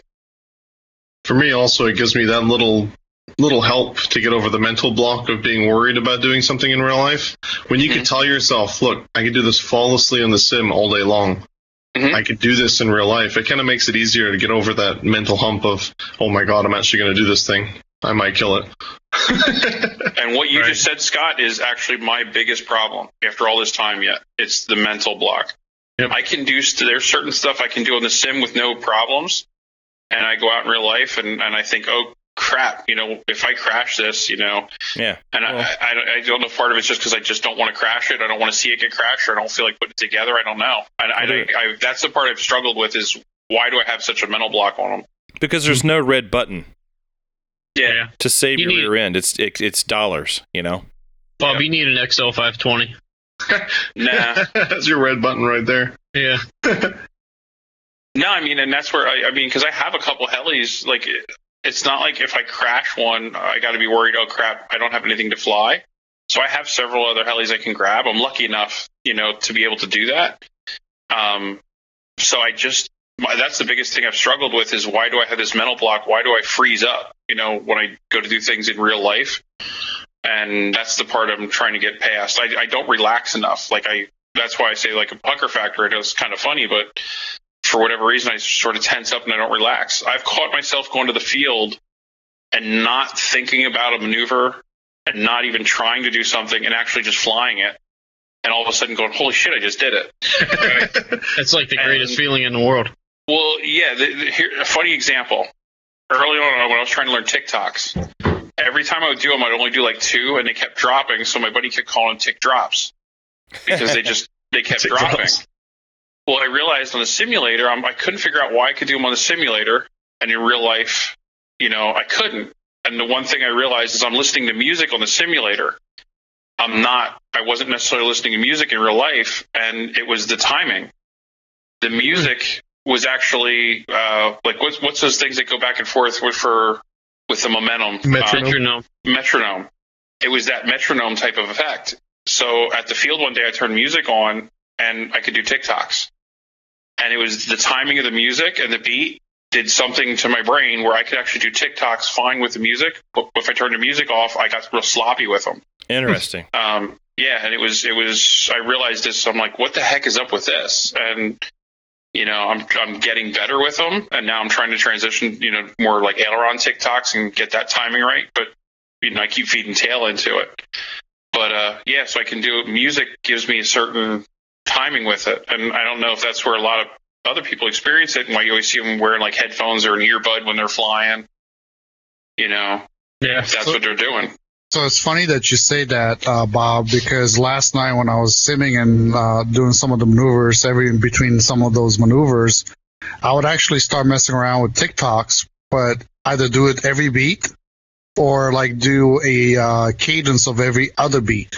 Mm-hmm. Keep going back and forth between the cadence, and it was actually pretty cool because the music was kind of guiding me and helping me kind of keep that cadence or even skip beats and be able to do it 2 times, 3 times, whatever case may be. Right. But it's something super simple, but something like that using music to get your timing actually works.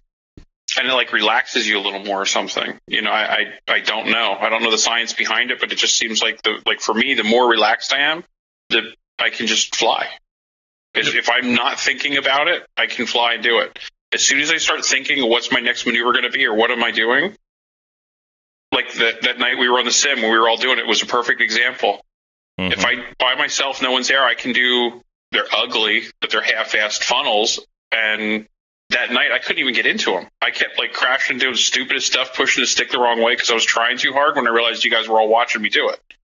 Yeah. And I froze up and my brain, I was thinking so hard about it that I kept screwing it up. The next day I came back and I was trying it again. And I'm like, okay, I'm doing them, but they're sloppy. But I was at least doing them. Mm-hmm. Gotcha. It's amazing how much of this is mental. Yeah. Right. Yep. Yeah. And that's, if I can find a way to go to the field and shut my brain down and just go do it, I'd be better because I know how to do a lot of maneuvers. It's just making them go from my brain to the thumbs at the right time, right, is the issue. Which I guess is kind of the issue with all flying in general, so that was pretty bad.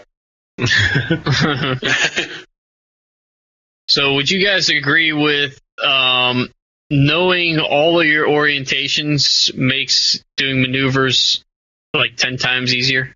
100 million bazillion %. Yes. Yep, I'm in the same boat. Do no doubt about stuff, and you could ring it out all day long. And it's funny because that's not how we do things. Nope, I skipped and had to actually go back and learn, and I still have orientations that I'm not, like I can struggle through them, but it's not pretty by any means. Yeah, I mean, when I crashed the 550 this past weekend, it was not in an orientation that I was unfamiliar with, but I just got locked up somehow where I went freaking numb. Mm-hmm. And you know what I mean? So, but it's also because of the fact that I'm not 100% with pirouetting, just freestyling. How about that? Right? And that's essentially what I was doing, is I was just merely freestyling it, having fun with it, and it went in. So maybe if I say I was, comfortable with that orientation, but maybe if I was even more comfortable orientation-wise, like maybe that wouldn't happen. I don't know. But there's a couple things I want to touch on that too. So even if you can hover in an orientation, it doesn't mean you have that orientation. So yeah, you can fly it and you don't crash, but can you control it and put it where you want it? Right. That matters so much more than just not crashing. So try and hover in that orientation over something that's known. So get a soccer cone, or maybe there's a spot on the ground, or throw a golf ball out in the field, or even a blade holder or whatever, and go try and put the model over that and hold it there for just even a second or two. Yeah. And do it in the orientations that you think you have. You'll be surprised orientations you really don't have. Yeah. Because you'll be feeding in the wrong input to make it move to correct position. Just keeping it level really doesn't mean you have it. You don't know the small movements needed to keep it from moving somewhere you don't want it to go. Yeah. And then one thing that I notice when I do that stuff too is I get this like slight discomfort feeling, like, when you're totally in the zone, you got it and you're 100% comfortable, you don't even have to think about it. And then you start to push the model into an orientation where maybe you don't spend a lot of time there, or you're not totally sure where it's going to go. You get this like hint of discomfort where you're like, I don't like this. I don't know why, I can't put my finger on it, but I just don't like it.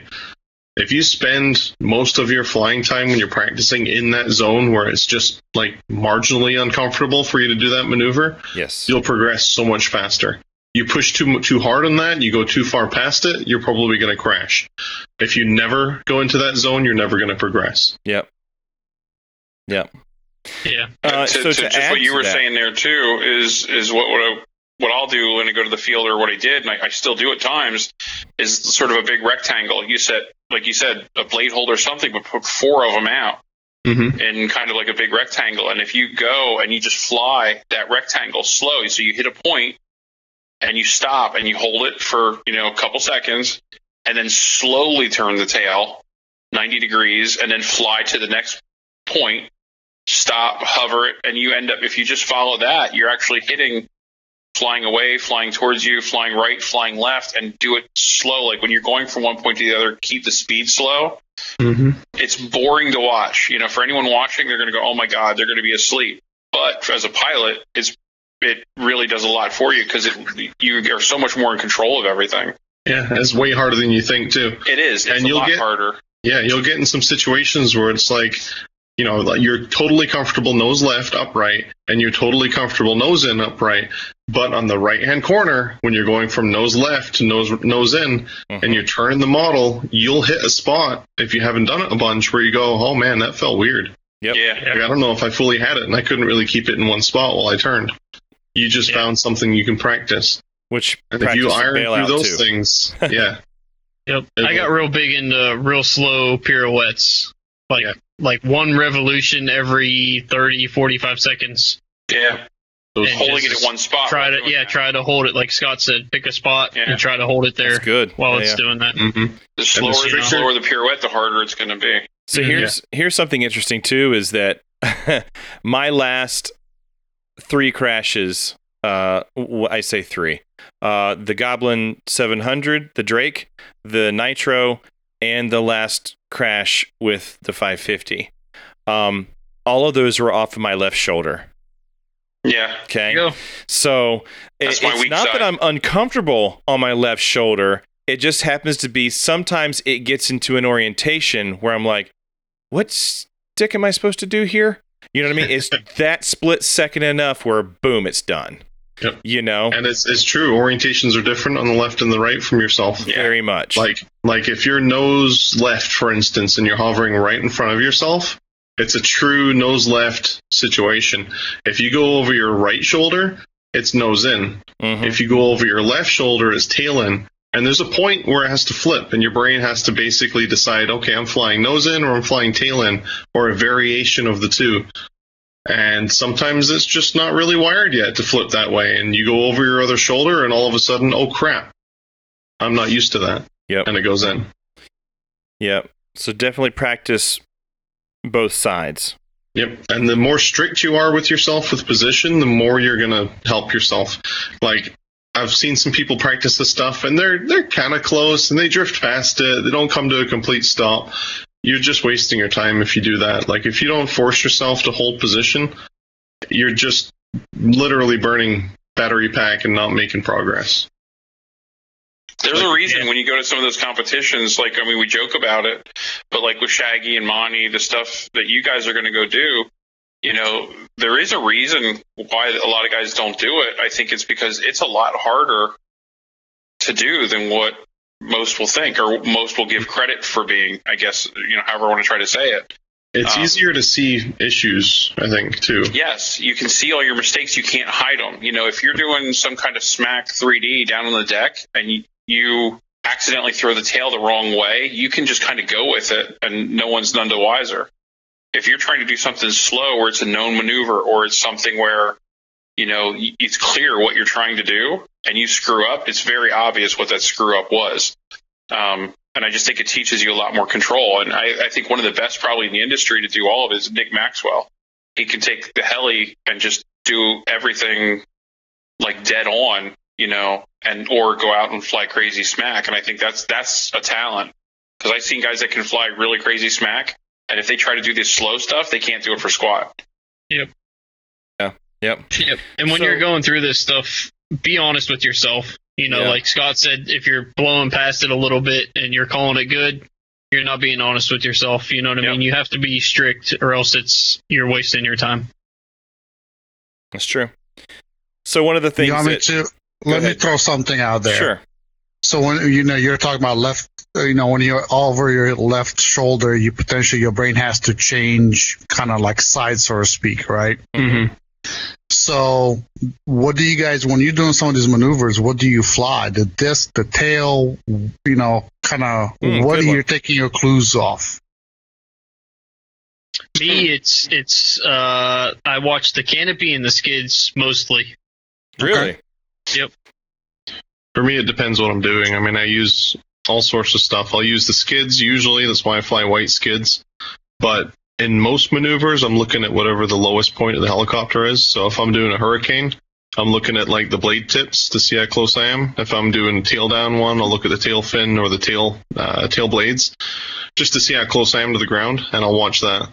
I don't really look at any particular part of the heli, but I'll use skids if I'm side in, and I'll see them silhouette each other a little bit, and I can get a really good idea of how flat the helicopter is side on, kind of thing. Yep. Other than that, just scan the whole thing. Yeah. So scary, but I think it comes from me flying full scale. But there's times where if it's nothing fast, like a really heavy pirouetting speed, right, or even super, like when you're doing a lot of flips on the deck, but bigger air, I actually fly like I'm inside the helicopter. So I'm actually, it's almost like full scale flying. Is I take a little bit of, where's the helicopter pointing? I see myself flying down the runway and picking points of what I need to do for my control inputs. Right? So do you, like when you're coming through the bottom of a circuit, right? You go up, yep. You make your turn, you're coming back down. Do you do like the SAB demo and No, it's really odd. I don't know if there's other people, but for certain things, because what it does for me is I don't have to interpret, by me visualizing myself in the helicopter, I don't have to interpret all that information, skids, tail, this, that, and the other. I know that if I'm coming down the line and I'm, looking at like flying down the runway, if I need to get away from me, I'm going to go left. So I don't have to look at all this other information per se, or which way do I need to go in order, stick input wise, in order to get away from myself. Right. So it's just it sucks because I think it slows my reaction. No, not slows my reaction, but because with the way helicopters operate with the collective pitch, it screws with me at times. I was going to say, I wonder if it is slowing your progression. Yeah. And the reason I say that too is because, once you get into like pirouetting maneuvers, like just pick pirouetting funnel, like no way are you going to be able to visualize yourself No. in something like you're going to have to take cues from something else. And then what you're going to notice for me is I slow everything down. So if I'm going super quick on the tail and I get to a position where I need to kind of recalibrate myself, I'll slow it down, and it allows my brain to kind of catch up. You know. But yeah, there's times when I it's like a battle, right? My mind, because I've flown full scale for so long too, plus I've done a lot of airplanes, it's almost easier for me to visualize, like looking down the path and which way, you know, I'm looking down the way I would be in the cockpit. Right. And there's a struggle there, you know. That's where the reason why I ask is like, okay, where do you take your inputs from? Because you hear sometimes fly the disc, right? Fly the canopy, fly the tail. You know, there's a lot of information that our brains, I feel like, have to interpret really quick and understand where do you need to put your inputs. Yeah. And I think that's where a lot of people, rather than think of it that way, is what is the nose, what is the tail, what is the disc telling me in the skids, they would rather just do stick movements and not necessarily understand what is the input that needs to be inputted at that point. Yeah. You know, so maybe do start thinking about, you know, almost visualizing where do the inputs need to go rather than just stir sticks. So kind of bringing this back to approaching new maneuvers, I mean, maybe in the beginning you should fixate on some particular portion of the helicopter to help you, you know, drive it through whatever maneuver you're trying to achieve. Yep. Yeah, and I think it changes over time too. It does. Like, as you progress. Sure. And I think it will on the fly change, like you're saying, Scott. Yeah. I used to use the canopy all the time, and I couldn't really fly without a canopy. And I noticed this year that it stopped mattering at all. Right. And I also noticed that I could fly into more darkness and stuff that didn't seem to matter because I'm not using parts of the heli anymore. I just sort of see that it kind of goes where I think it's going to go. And I mean, I've had situations where I'm on the sim and I'm kind of looking at the TV and like flying in my peripheral vision, and I'm doing pretty damn good. Like I'm not crashing. It's doing what I expect. And I don't need to have like a focused lock on the helicopter anymore, you know? Yep. Right. Like I was amazed last year when I saw Dan Murnane fly, and it was so dark I could barely make out the heli, and it was just like this kind of dark silhouette, and then you could see the V-bar light, and he's thrown down. And I just noticed, you know, through this portion of this year that it's starting to happen now, you know, with my flying. I'm seeing that kind of stuff happen. So I think it, like you guys are talking, it progresses and it changes. And the more you learn the way a helicopter should move with what you're doing, the less you actually need to have like a nice focused beat on the heli itself. Yeah. Yeah. See, when I got started, I didn't fly the canopy on the heli very much. And I probably am guilty of two things. One, because all the pros did it, so I thought, it's good enough for them, it's good enough for me. But really and truly, the other side of that is that I hated taking the canopy off and on. That's me. And so I'm too lazy to the point where I'm like, I don't need this damn thing, whatever. And so all my canopies would stay mint. And the helicopter, of course, didn't. But we'll ask Mike. The Black Thunder canopy was brand new. Brand new. It was never even, the canopy mounts weren't even on it. Wrong color though. Yeah, wrong color. So I learned very early on, you know, to fly the disc, the skids, and the tail. Those are kind of my cues. And doesn't mean that there's been times where I'm like, oh gosh, am I this direction or that direction? But I just rely on instinct of what was my last input and what did it do? And, you know, kind of go from there. But that's kind of where I'm at. Like, you know, I say I fly the canopy, but, you know, I fly without a canopy a lot, but I look for that front portion of the helicopter, I guess. And you're not, like, you don't really focus on it, like you're watching it go through the whole part of the maneuver. It just depends. You're using it for, like you put it, Kevin, for cues.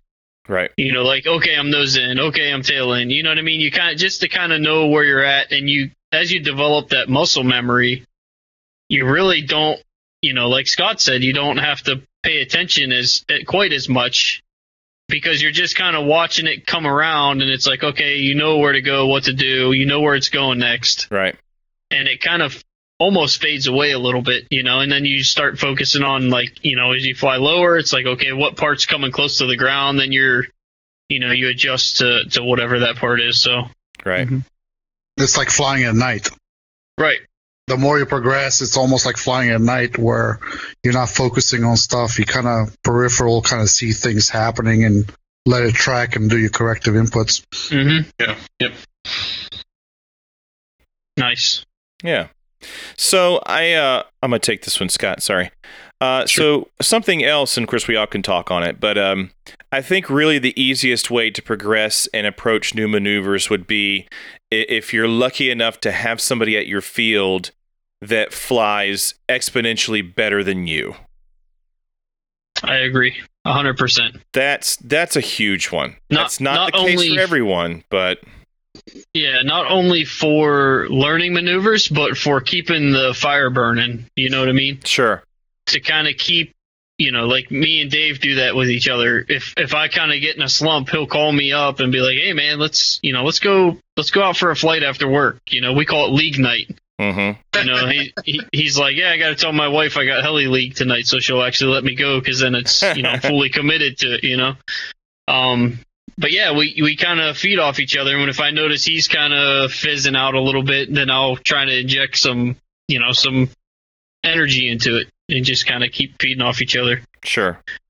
So I think that's a big thing, and having somebody to push you, like you guys talked about having that mental block.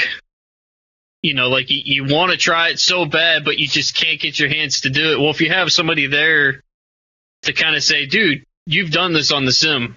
You got it." You know what I mean? Just do it. Go up high and just do it. You know how to get out of it. You got it. Mm-hmm. That makes all the difference, in my opinion. Right. Having somebody there just to kind of help push you over that edge. So kind of like with Bob, he lives in Pennsylvania there, and of course he drives to you guys frequently, but there's not really a whole lot of heli folks in your area, No, and that's one of the reasons I really enjoy coming out to Nighthawks, out there. It's not really because they're good people, it's just somebody to fly with. Sure. No, I'm just kidding. There's some of the best people there are out there. But at the same time, you learn from what they're doing. Yes, and I'm very willing. It's a 5-hour drive for me to get there, so it's not like it's right around the corner. But I don't even think anything of it. I'll easily make 5 hours to go there, because I will learn a lot more there, and then it also kind of ignites that that drive to that's somebody there pushing you a little bit. Because I'll go there and I'll be flying, and Mike's always like that little devil in your ear going, "Try this, try that, go ahead, go do this, go do that," and I'll try within reason. I don't have a problem with it. If I crash, no big deal. But around where I'm at, we don't have that. Right.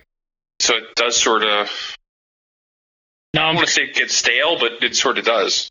I'm curious for your situation, Bob. When your kids were flying, did you feel like you had that with them, or was it more or less you kind of stood back and watched? Yeah, I did. I more stood back. I would fly when I had the chance, but usually I was more of the pit crew. Okay. And I was keeping things going. When we went to a fun fly like an IRCHA, for example, we would get to IRCHA and it was just nonstop of me usually having a heli on the table, fixing, tweaking, going over it, making sure things are tight, making sure things are good. Because when they were going to go out, they were punishing them, and I wanted to make sure, that their flying lawnmower wasn't going to fly apart on them. So, and that's kind of how I looked at it, from the safety standpoint. Like, I was probably over conscious. So I would, every couple of flights, I'm like checking every nut and bolt in this thing, and I'm making sure everything was good. And, I wanted to make sure it was absolutely safe. To the point now where I can't even stand with my kids when they fly, because they get a little too close. They do a little something, and I'm going, "Oh, don't do this, don't do that." Like, I'm annoying to them, and I know it. I hear it, but I'm a dad. Yeah. You know what I mean? It's my job to do that. So I won't even spot for them anymore, because I don't want to hold them back on anything. Right. But I didn't have them really. Now they were helping me. Like, I'd go to fly, and they'd be like, "Oh, try this or try that," and it just wasn't quite the same, for some reason. I don't know why. I think because I wasn't flying as consistently at the time. Like I would fly here and there, but I wasn't flying very consistent. And then the first fun fly I went to where I didn't have any kids with me, I didn't know what to do. I went there and I'm like, okay, I can fly. You know, like what is this? Yeah. You know, like the very first Urcha we went to was in 2012, and I think I got 3 flights in, maybe. You know, I was there from a Thursday to a Sunday, and I think I got 3 flights in. I was fine with that. You know, and that was kind of the consistent of each one until the first 2016, I guess it was the first time my oldest didn't go, or 2017, I forget what it was. And the first time he didn't go, I just had more time than I knew what to do with. And I was like, oh my God, like, what do I do? Oh yeah, I guess I can go fly. You know, so I would actually start getting some more flights in. And that's when it really started to ramp it up a little bit for me. Right. But yes, so I mean, I miss having people around here to push you and give you a kick in the ass and saying, hey, do this, do that, you know, making you try to do things that, you know, pushing you outside your comfort zone, you know, making you go just a little bit more. Yeah, I'd have to agree with that too. You know, I didn't have a lot of people around me that were exceptional. Marcus Kim, of course, was in Colombia, but we didn't really see a lot of him. And there was one other guy that I flew with, but he wasn't really doing anything that I would say inspired me. Videos and YouTube and things like that of watching all the pros were by far more exciting than, you know, even the guy I was flying with at the time, you know. So that's a tough one if you don't have somebody near you that you can ping that off of. Like, you know, Nighthawks, you know, you guys have Todd Dudek, you know, who's been doing this for eons, you know. Yeah, well, he's pretty much our punching bag at this point. Right. Yeah. No, Todd's awesome. He teaches us a lot, really. He's got a lot of experience. He's been flying since the early 80s, maybe even longer. Since Nam? Yeah. No. Yeah. Yep, So maybe the last piece of advice would have for somebody trying to approach new maneuvers would be to go to fun flies, right? Yep. I mean, that's definitely, you know, use your time there to ask a lot of questions and say, how do you do this? And I know there's a lot of times there's buddy boxing going on and things like that. So go to fun flies and fly. So I was just going to say, and take your heli with you. Don't go to a fun fly and say, I'm just going to watch. Right. Yeah. Take your heli with you. Just find some random person. If you don't know them, just start talking to them. And almost everybody, when you go to those fun flies, is going to help you out. Yeah. Yep. This hobby has some of the greatest people I've ever met in my entire life in it. Absolutely. Have done more for me than you know I will ever be able to do for anybody else. So it's pretty amazing. So yeah, take advantage of that. You know, that's where you meet them at, is at the fun flies, and there's a lot of great people out there. So yeah, it's a great place to progress too. I mean, I spent years and years flying solo with no one else to fly with, and I went to my first fun fly in 17, and holy crap, that gave me tons of motivation, opened up my eyes to what the hobby was really like, and then like sent me on a tangent for progression. Right. And I'm so thankful for it. Like, it's a totally different experience. I mean, my very first fun fly was an Urcha. I mean, I wasn't anything before that. Yeah, so my very first fun fly was Urcha 2012, and I pulled up, and it was like the middle of the afternoon, and I went, oh my God, what are we doing? You know, I'm seeing these campers, and I'm seeing all this stuff, and it was so overwhelming. I'm like, you know, so I would say go to a fun fly like on a smaller level. Is a little bit better for your first couple, but anywhere, just go ask people. Don't be afraid to ask them for help. You know, if they don't know or can't help you, they're going to point you in a direction of who's going to help you. Well, I know that this no matter what you need. Yeah, this could probably open up a whole nother can of worms, but you know, I've heard in the past that some people will take their helis to fun flies and they'll tap the shoulders of the pros and say, will you fly my heli?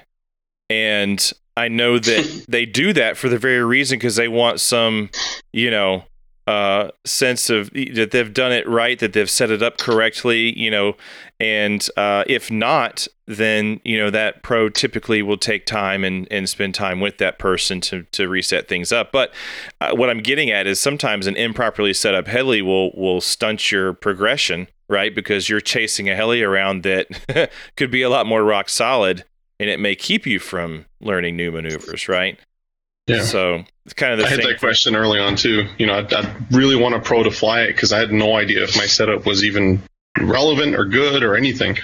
And the moment when they're like, "Yeah, it flies awesome," you're like, "Yes!" Now I know that I can push on, and it's not going to do something stupid on me, like just blow out in a maneuver. Right. And as silly as it sounds, it's kind of like to see them wail on your helicopter gives you that sense of confidence of like, okay, it can handle it. Like I'm not that good, but what little I'm going to do is enough to get through these beginning days of learning certain maneuvers. Right. Yeah, and going, I can do that. The heli's not going to hold me back. It's just me. Right. That kind of thing, yeah. Exactly.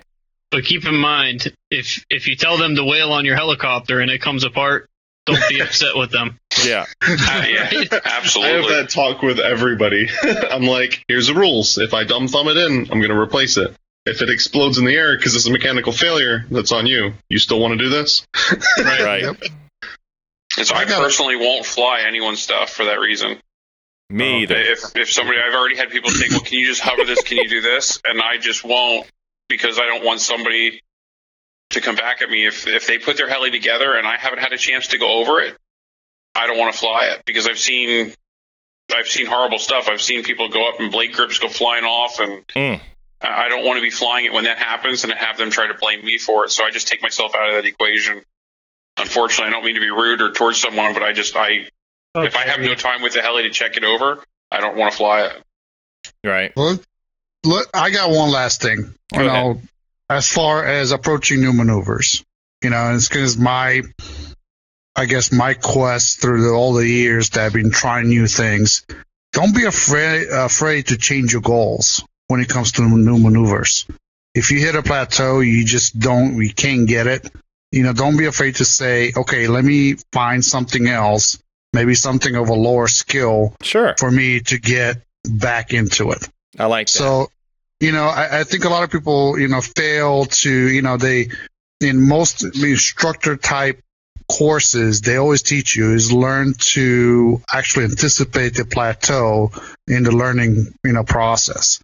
So, a lot of people say, well, I just want to do pyro flips. And if I can't get pyro flips, then, I don't need to know anything else. And it's like, don't beat yourself up. Don't be afraid to set new goals. And sometimes new goals means being able to do circuits, maybe be able to do really clean loops, So I think a lot of people fall into that, phase where it's like, I just can't do this. I can't do pyro flips, so therefore I'm just going to stop flying. Don't be afraid to keep going after new maneuvers and approaching those new maneuvers and setting new goals. I think that's going to help you with progression in the long run. Sure. A quick question for you guys, and I don't know the answer to this, and that's why I was just kind of asking. Is there anywhere online, and maybe I'm missing, and I'm even thinking if somebody hasn't been flying that long and they're listening to this, they might not know what a hurricane is. They might not know what a pyro flip is. They might not know what a funnel is.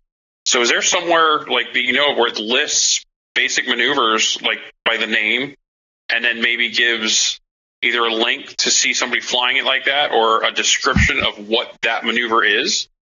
Yeah, there is. Because there are some weird names to some of these things, and then because I've heard some people refer to, and it might be a regional thing, some people don't call them funnels, they call them pie dishes. Yeah. And I've heard those different people things. Are doing drugs. I think so too. But they are just drone users. A lot of people don't know what a certain maneuver is called. So there's I'm this just YouTube channel called rcheli.club. Okay. And there's a ton of YouTube videos in here about maneuvers and what you can do, and they cover, simulator videos basically of these maneuvers and what they are. And they do a bunch of different things. They even cover F3N, F3C maneuvers, 4-point tick talks, XFC schedules and stuff, like tons of stuff. And they show you the stick inputs and everything. That's cool. Yeah. I didn't know that existed. See, learn something new. Yeah. That's usually I'll hit up YouTube and just type in what I'm looking to learn how to do or That's whatever. true, too. And Yeah. Right, but again, being somebody that's new, how do they know what to look up? That's what I mean. So, right. They don't. If they want to learn to do a certain maneuver, what do they don't know what they're looking for. I'm thinking of somebody that might not have somebody at their club with them. So, how do they generically sort of find something? So that RC club, that would be a good thing to know about. Right. Yeah, but maybe we can put a link for that in the show notes. Yeah. That and the one that I had like YouTube link in description. Yeah. The thing that I mentioned goes through the entire RCHN pilot proficiency program. Oh, cool. And covers all of those maneuvers on video. Nice. I know once upon a time, I don't even know if this exists because I haven't gone to it. Heli Freak used to have, a series of videos on some of that stuff too. Yeah. I don't know if that's all even eights or exists. something. Yeah, and they had I like remember the when Real steps of Flight doing used to have everything. It was like Finless Bob or something. I think had some stuff too at one point. Mm-hmm. Like I said, I don't even know if that stuff still exists anymore or not. Well, two that we definitely know of that can help you learn maneuvers is Learning 3D with Smack Talk RC on YouTube. Of course, those videos used to cost something, but now they've uploaded them all to YouTube for free. And honestly, that was how I got through a lot of the stuff that I know, is that I would watch those videos over and over and over again. And of course, one of our previous guests, Simone Zunter, she of course has been starting a Learning to Fly, YouTube series as well. So, those are two that you could reach if you wanted to see some of this stuff in action. Nice. I like it. Well, let's wrap this up. I'm getting tired. Yeah, me too. I'm out of beer. It's been a long one. Well, Bob, thank you so very much for coming on this show and spending time with us yet again. Yeah, thanks for having me. I appreciate it. Yeah. I have fun with you guys every time. Well, how would people get in touch with you if they wanted to? How could they do that? Easiest way is through like Facebook. Okay. If you find me through Facebook, and then you can find me there or message me through Facebook. That's probably the easiest way to do it. Just look me up just under. Oh my God, what am I? Just Bob Heister, I guess, on there. Mm-hmm. Yeah. Says how much I even look at my own thing. Yeah. So I guess you just look me up by name, and its last name's Heister. Nice. Perfect. All right. Well, if you would like to get in touch with us here at the Heliheads Show, you can email us at theheliheadsshow@gmail.com. If you have any show ideas or questions, or you'd like to be an average Joe, please email us at that address, and we would certainly get back to you as soon as possible. And Mike, what are some other ways they can follow us and see what we're doing? Yeah, you can check us out on our Facebook page. Make sure you give us a like. And subscribe to us on Podbeam and iTunes. Nice. Leave us a review. Yeah, that'd be fun too. A good one. Yeah, a good one. Our jobs depend on it. Yeah, or else we're just going to delete it. So whatever. Waste your time if you want. There you go. And if you leave us one that's quirky, we might read it on the show. You never know. Podcasters. Let's cover those folks. Yep. Who we got? Freefall RC Podcast. They are a helicopter, airplane, 3D printing, movie reviews, pretty much a one-stop shop for anything that you would ever need. I like it. Yep. Check them out. Like Walmart, huh? Yep. Oh, Okay. perfect. Telerotor Podcast, Yeah. who is mostly heli-focused and very technical, very detailed in nature, thanks to Monty, Shaggy, and some of the other guys that are hosts on there. Perfect. Then we got the BK Podcast, where Bert and Ernie talk about news and events that happen on Sesame Street. Perfect. Then we've got Skids Up, who cover helis primarily. You haven't heard from them in a little while. So get us an episode to listen to, you guys. Yeah. And I'm next up, but I don't want to take this away from Scott. So Inverted Down Under. Couple of blokes who talk about helicopters and other things like that. Perfect. ready on, cheerio. Cheerio. Yep. We got Houdini RC Heli podcast. This is a new one. They got another episode out. I think they did one with our buddy Brent. So make sure you go check it out. It's pretty good. It was good. It was really good. RC Roundtable. That's mostly airplane focused. Perfect. And Mike, how about that last one there? This one is the Who is Matt Ruddick podcast. Full of nothing that you need to listen to, and don't like them, leave them a bad review. Perfect. Sounds good. Unlike. How about some archived podcasts if you wanted to dig back and listen to the old stuff? You're the old man. All right, let me put my teeth in. Give us a story, Grandpa. RC Today's show, Chris, James, and Bobby. It's they cover a lot of stuff, airplane, heli, and sometimes other stuff. So pretty good stuff. I mean, of course, a lot of it's outdated at this point with some of the product they would talk about, but they do what most podcasts do. They talk about helicopters, so that's always fun. But Mike, who's next there? We have RCHN 2.0. These guys are the godfathers of heli podcasting. Their stuff is very technical, very entertaining. They did a great job. They are no longer on Podbean, I don't think, but they are available on Apple Podcast app. So make sure you go on there. Or iTunes, whatever they call it now. Sorry, I messed up that. Yep, go on there and listen to it. Start at the beginning and listen to all of them. There a lot of content in there, so that still works with stuff we have today. So Then we got RC Heli Hooligans.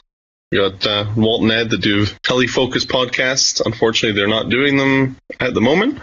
We should really get on them and try and get them to start it up again. Yeah, it was fun to listen to. Archive. Yeah, pull them on out of there. Yeah. Yep.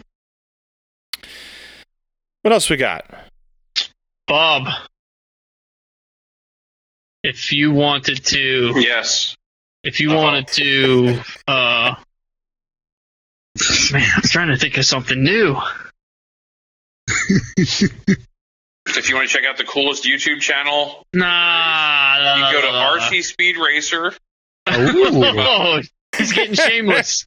So, yeah. This isn't BK, stop it. You said you want to mix it up, right? All right, yeah, let's hear it. So, you go on, you look up RC Speed Racer. You can find that on YouTube and find some cool videos on there. And make sure to like and subscribe. No bad reviews. Smash that bell button. That's right. Nice. Love it. Anyway, sorry, I had to throw that in there. Oh, yeah, that's good. You didn't have to, but you chose to. It's cool. We'll send you the bill. Yeah. We'll send you the bill. No, cool. Okay. We want 10% of your views you get after this. If you want to go to, you can go find that Bill Ann guy. Ooh. I mean, you can find him, and he's got some cool videos. His stuff's okay. Videos. It's okay. What does he do? Yeah. He pleasures his eyeballs. Oh. Wait. He pleasures everybody's eyeballs. Oh, that's right. And taste buds. Doesn't matter if you're pleasures blue the eye. community's eyeballs. Ooh, so he pleasures everybody? Wow. Boy, he's getting around. Yeah, he's out there. He's got to be tired. He got to be. Sometimes you get tired and you just need to head on home and fix yourself a snack, Yep. What do you, how do you do that? Hey, Bob. Yeah. If you were hungry for a snack and you wanted some cool recipes, who would you hit up?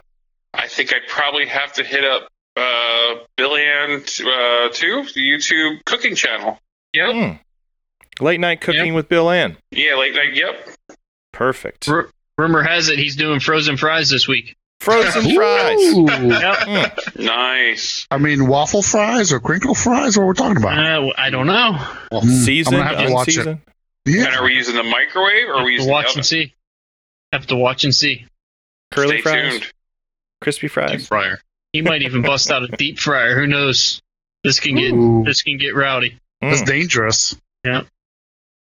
There we go. Also, we talked about it earlier. We have Learn How to Fly with Simone. This is Simone Zunter's YouTube channel. So go on there, check that out.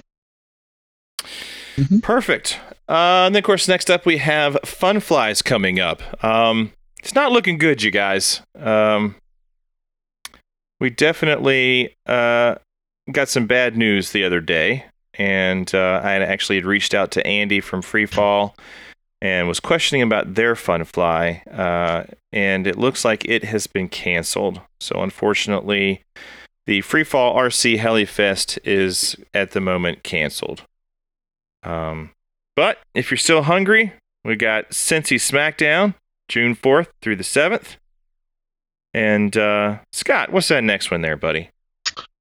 We got the F3N, F3C competition in Goldsboro, North Carolina, with our boy, I forgot his name. How did I forget his name? Monty. Robert Monty. Yeah. And as far as we know, every time we question, he continues to say it's going. So it looks like he said if it's legal, he's there. Right. So define legal. Like we don't got time legal. for that, Gucci. Ain't nobody got time for that. Yeah, no. Ain't got no gas in it. All right, Dan. Who's got the next one? All right, Dan. If you want to go down that Dragonfly. June 26th through the 28th. Yeah. Yeah, if competition is not your thing, then definitely hit up Dragonfly. That is a definite cool event if you've never been there. I've been there a couple times, once or twice. Anyway, I've been there. It's a lot of fun. So, good times. Or, if you hate Southerners, you could always come to the Ohio Heli Throwdown. Go spend some time in Canada on the 26th through the 28th. That is our very own yard sales Fun Fly. Guaranteed to be a good time. Only if Bob shows up. Yeah. So I'll be there. Absolutely. For a good time, please call yard sale at 938-2828. All right, let's get it out of here. So, parting words. Gucci, hit it. Hashtag sellout all in. Yes, indeed. And you guys will know what I'm talking about. French and the other one fries. Yeah. And the other thing is hashtag back that thing up 2020.5. Yeah. I don't know where that came from, but I just said it. Well, we got to, figure that out because, you and Simone, you have some entertainment to drum up for us. I'll pleasure the eyeballs. Hopefully Bill Ann picks me up for one of his videos. I'm scared. Big time. Me too. Yard sale. Yep. Hit it. Hashtag get your ass out and fly. Boom. And hashtag bust up them SABs. Yep. Oh, Scott, it's going to take you a little while, buddy, but get started. I got a couple things here. Hashtag Electrics 2020. Wait, no, 2020.5. So who's the sellout? What? Nothing. Hashtag share the fun. Hashtag bitch mittens.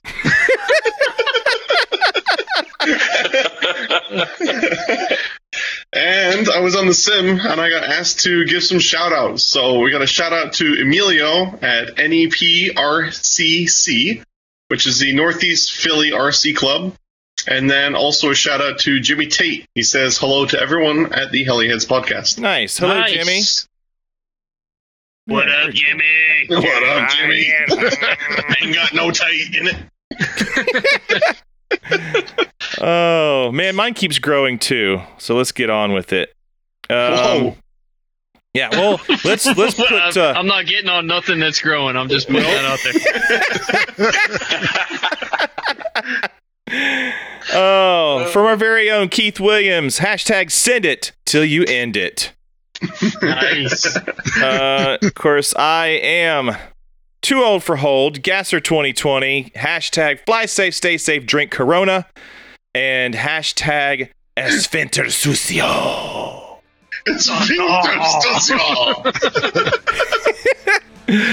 Oh, God.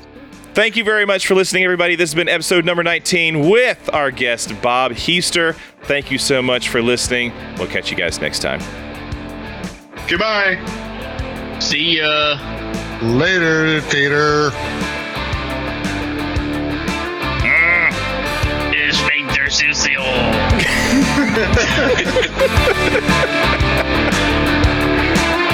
Oh, can I go to bed now? Yeah, Jesus. Deuces. Holy shitballs.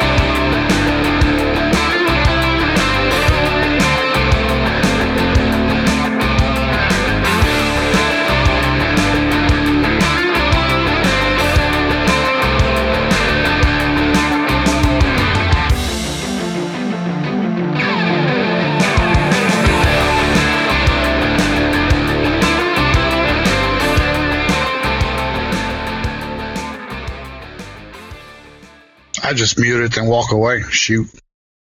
Can't keep me away from the toilet. Hey, if I gotta go, I gotta go. What you can talk about? The new intro is just gonna be me repeating like the free fall things. Yeah, my 105, My 105 sucks. My 105 sucks. My 105 sucks. And then it's going to be, shut up, Shaggy! Yeah. And then Scott, bitch mittens.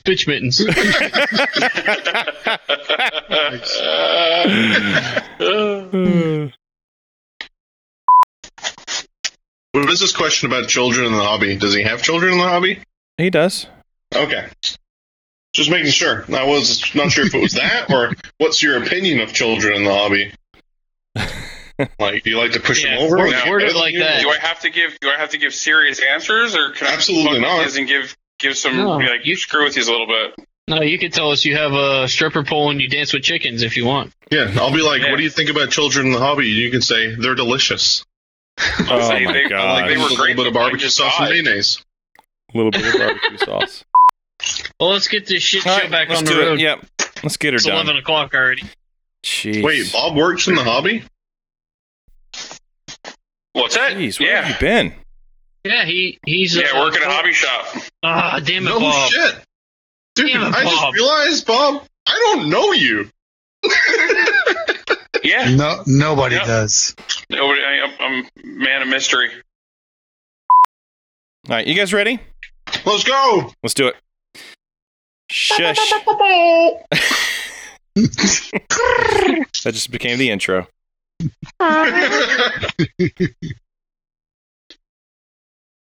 Oh, yeah. Got a rosebud in them there for you.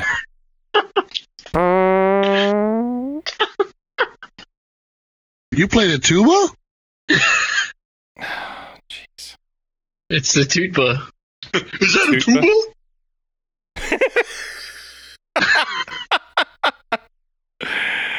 Oh, shit. All right. You guys are so mature.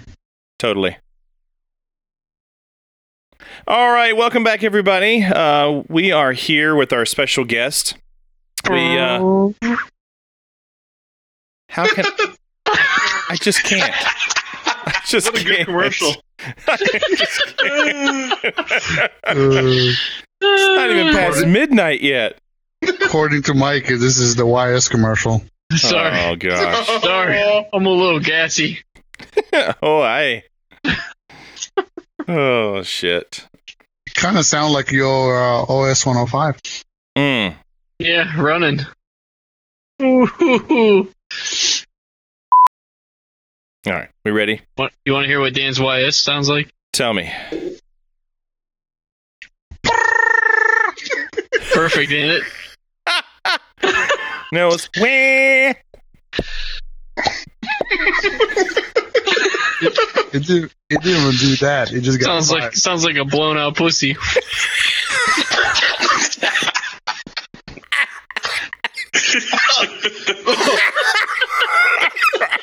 You all right? Jesus Christ. Can't have an educated conversation with these guys, I tell you.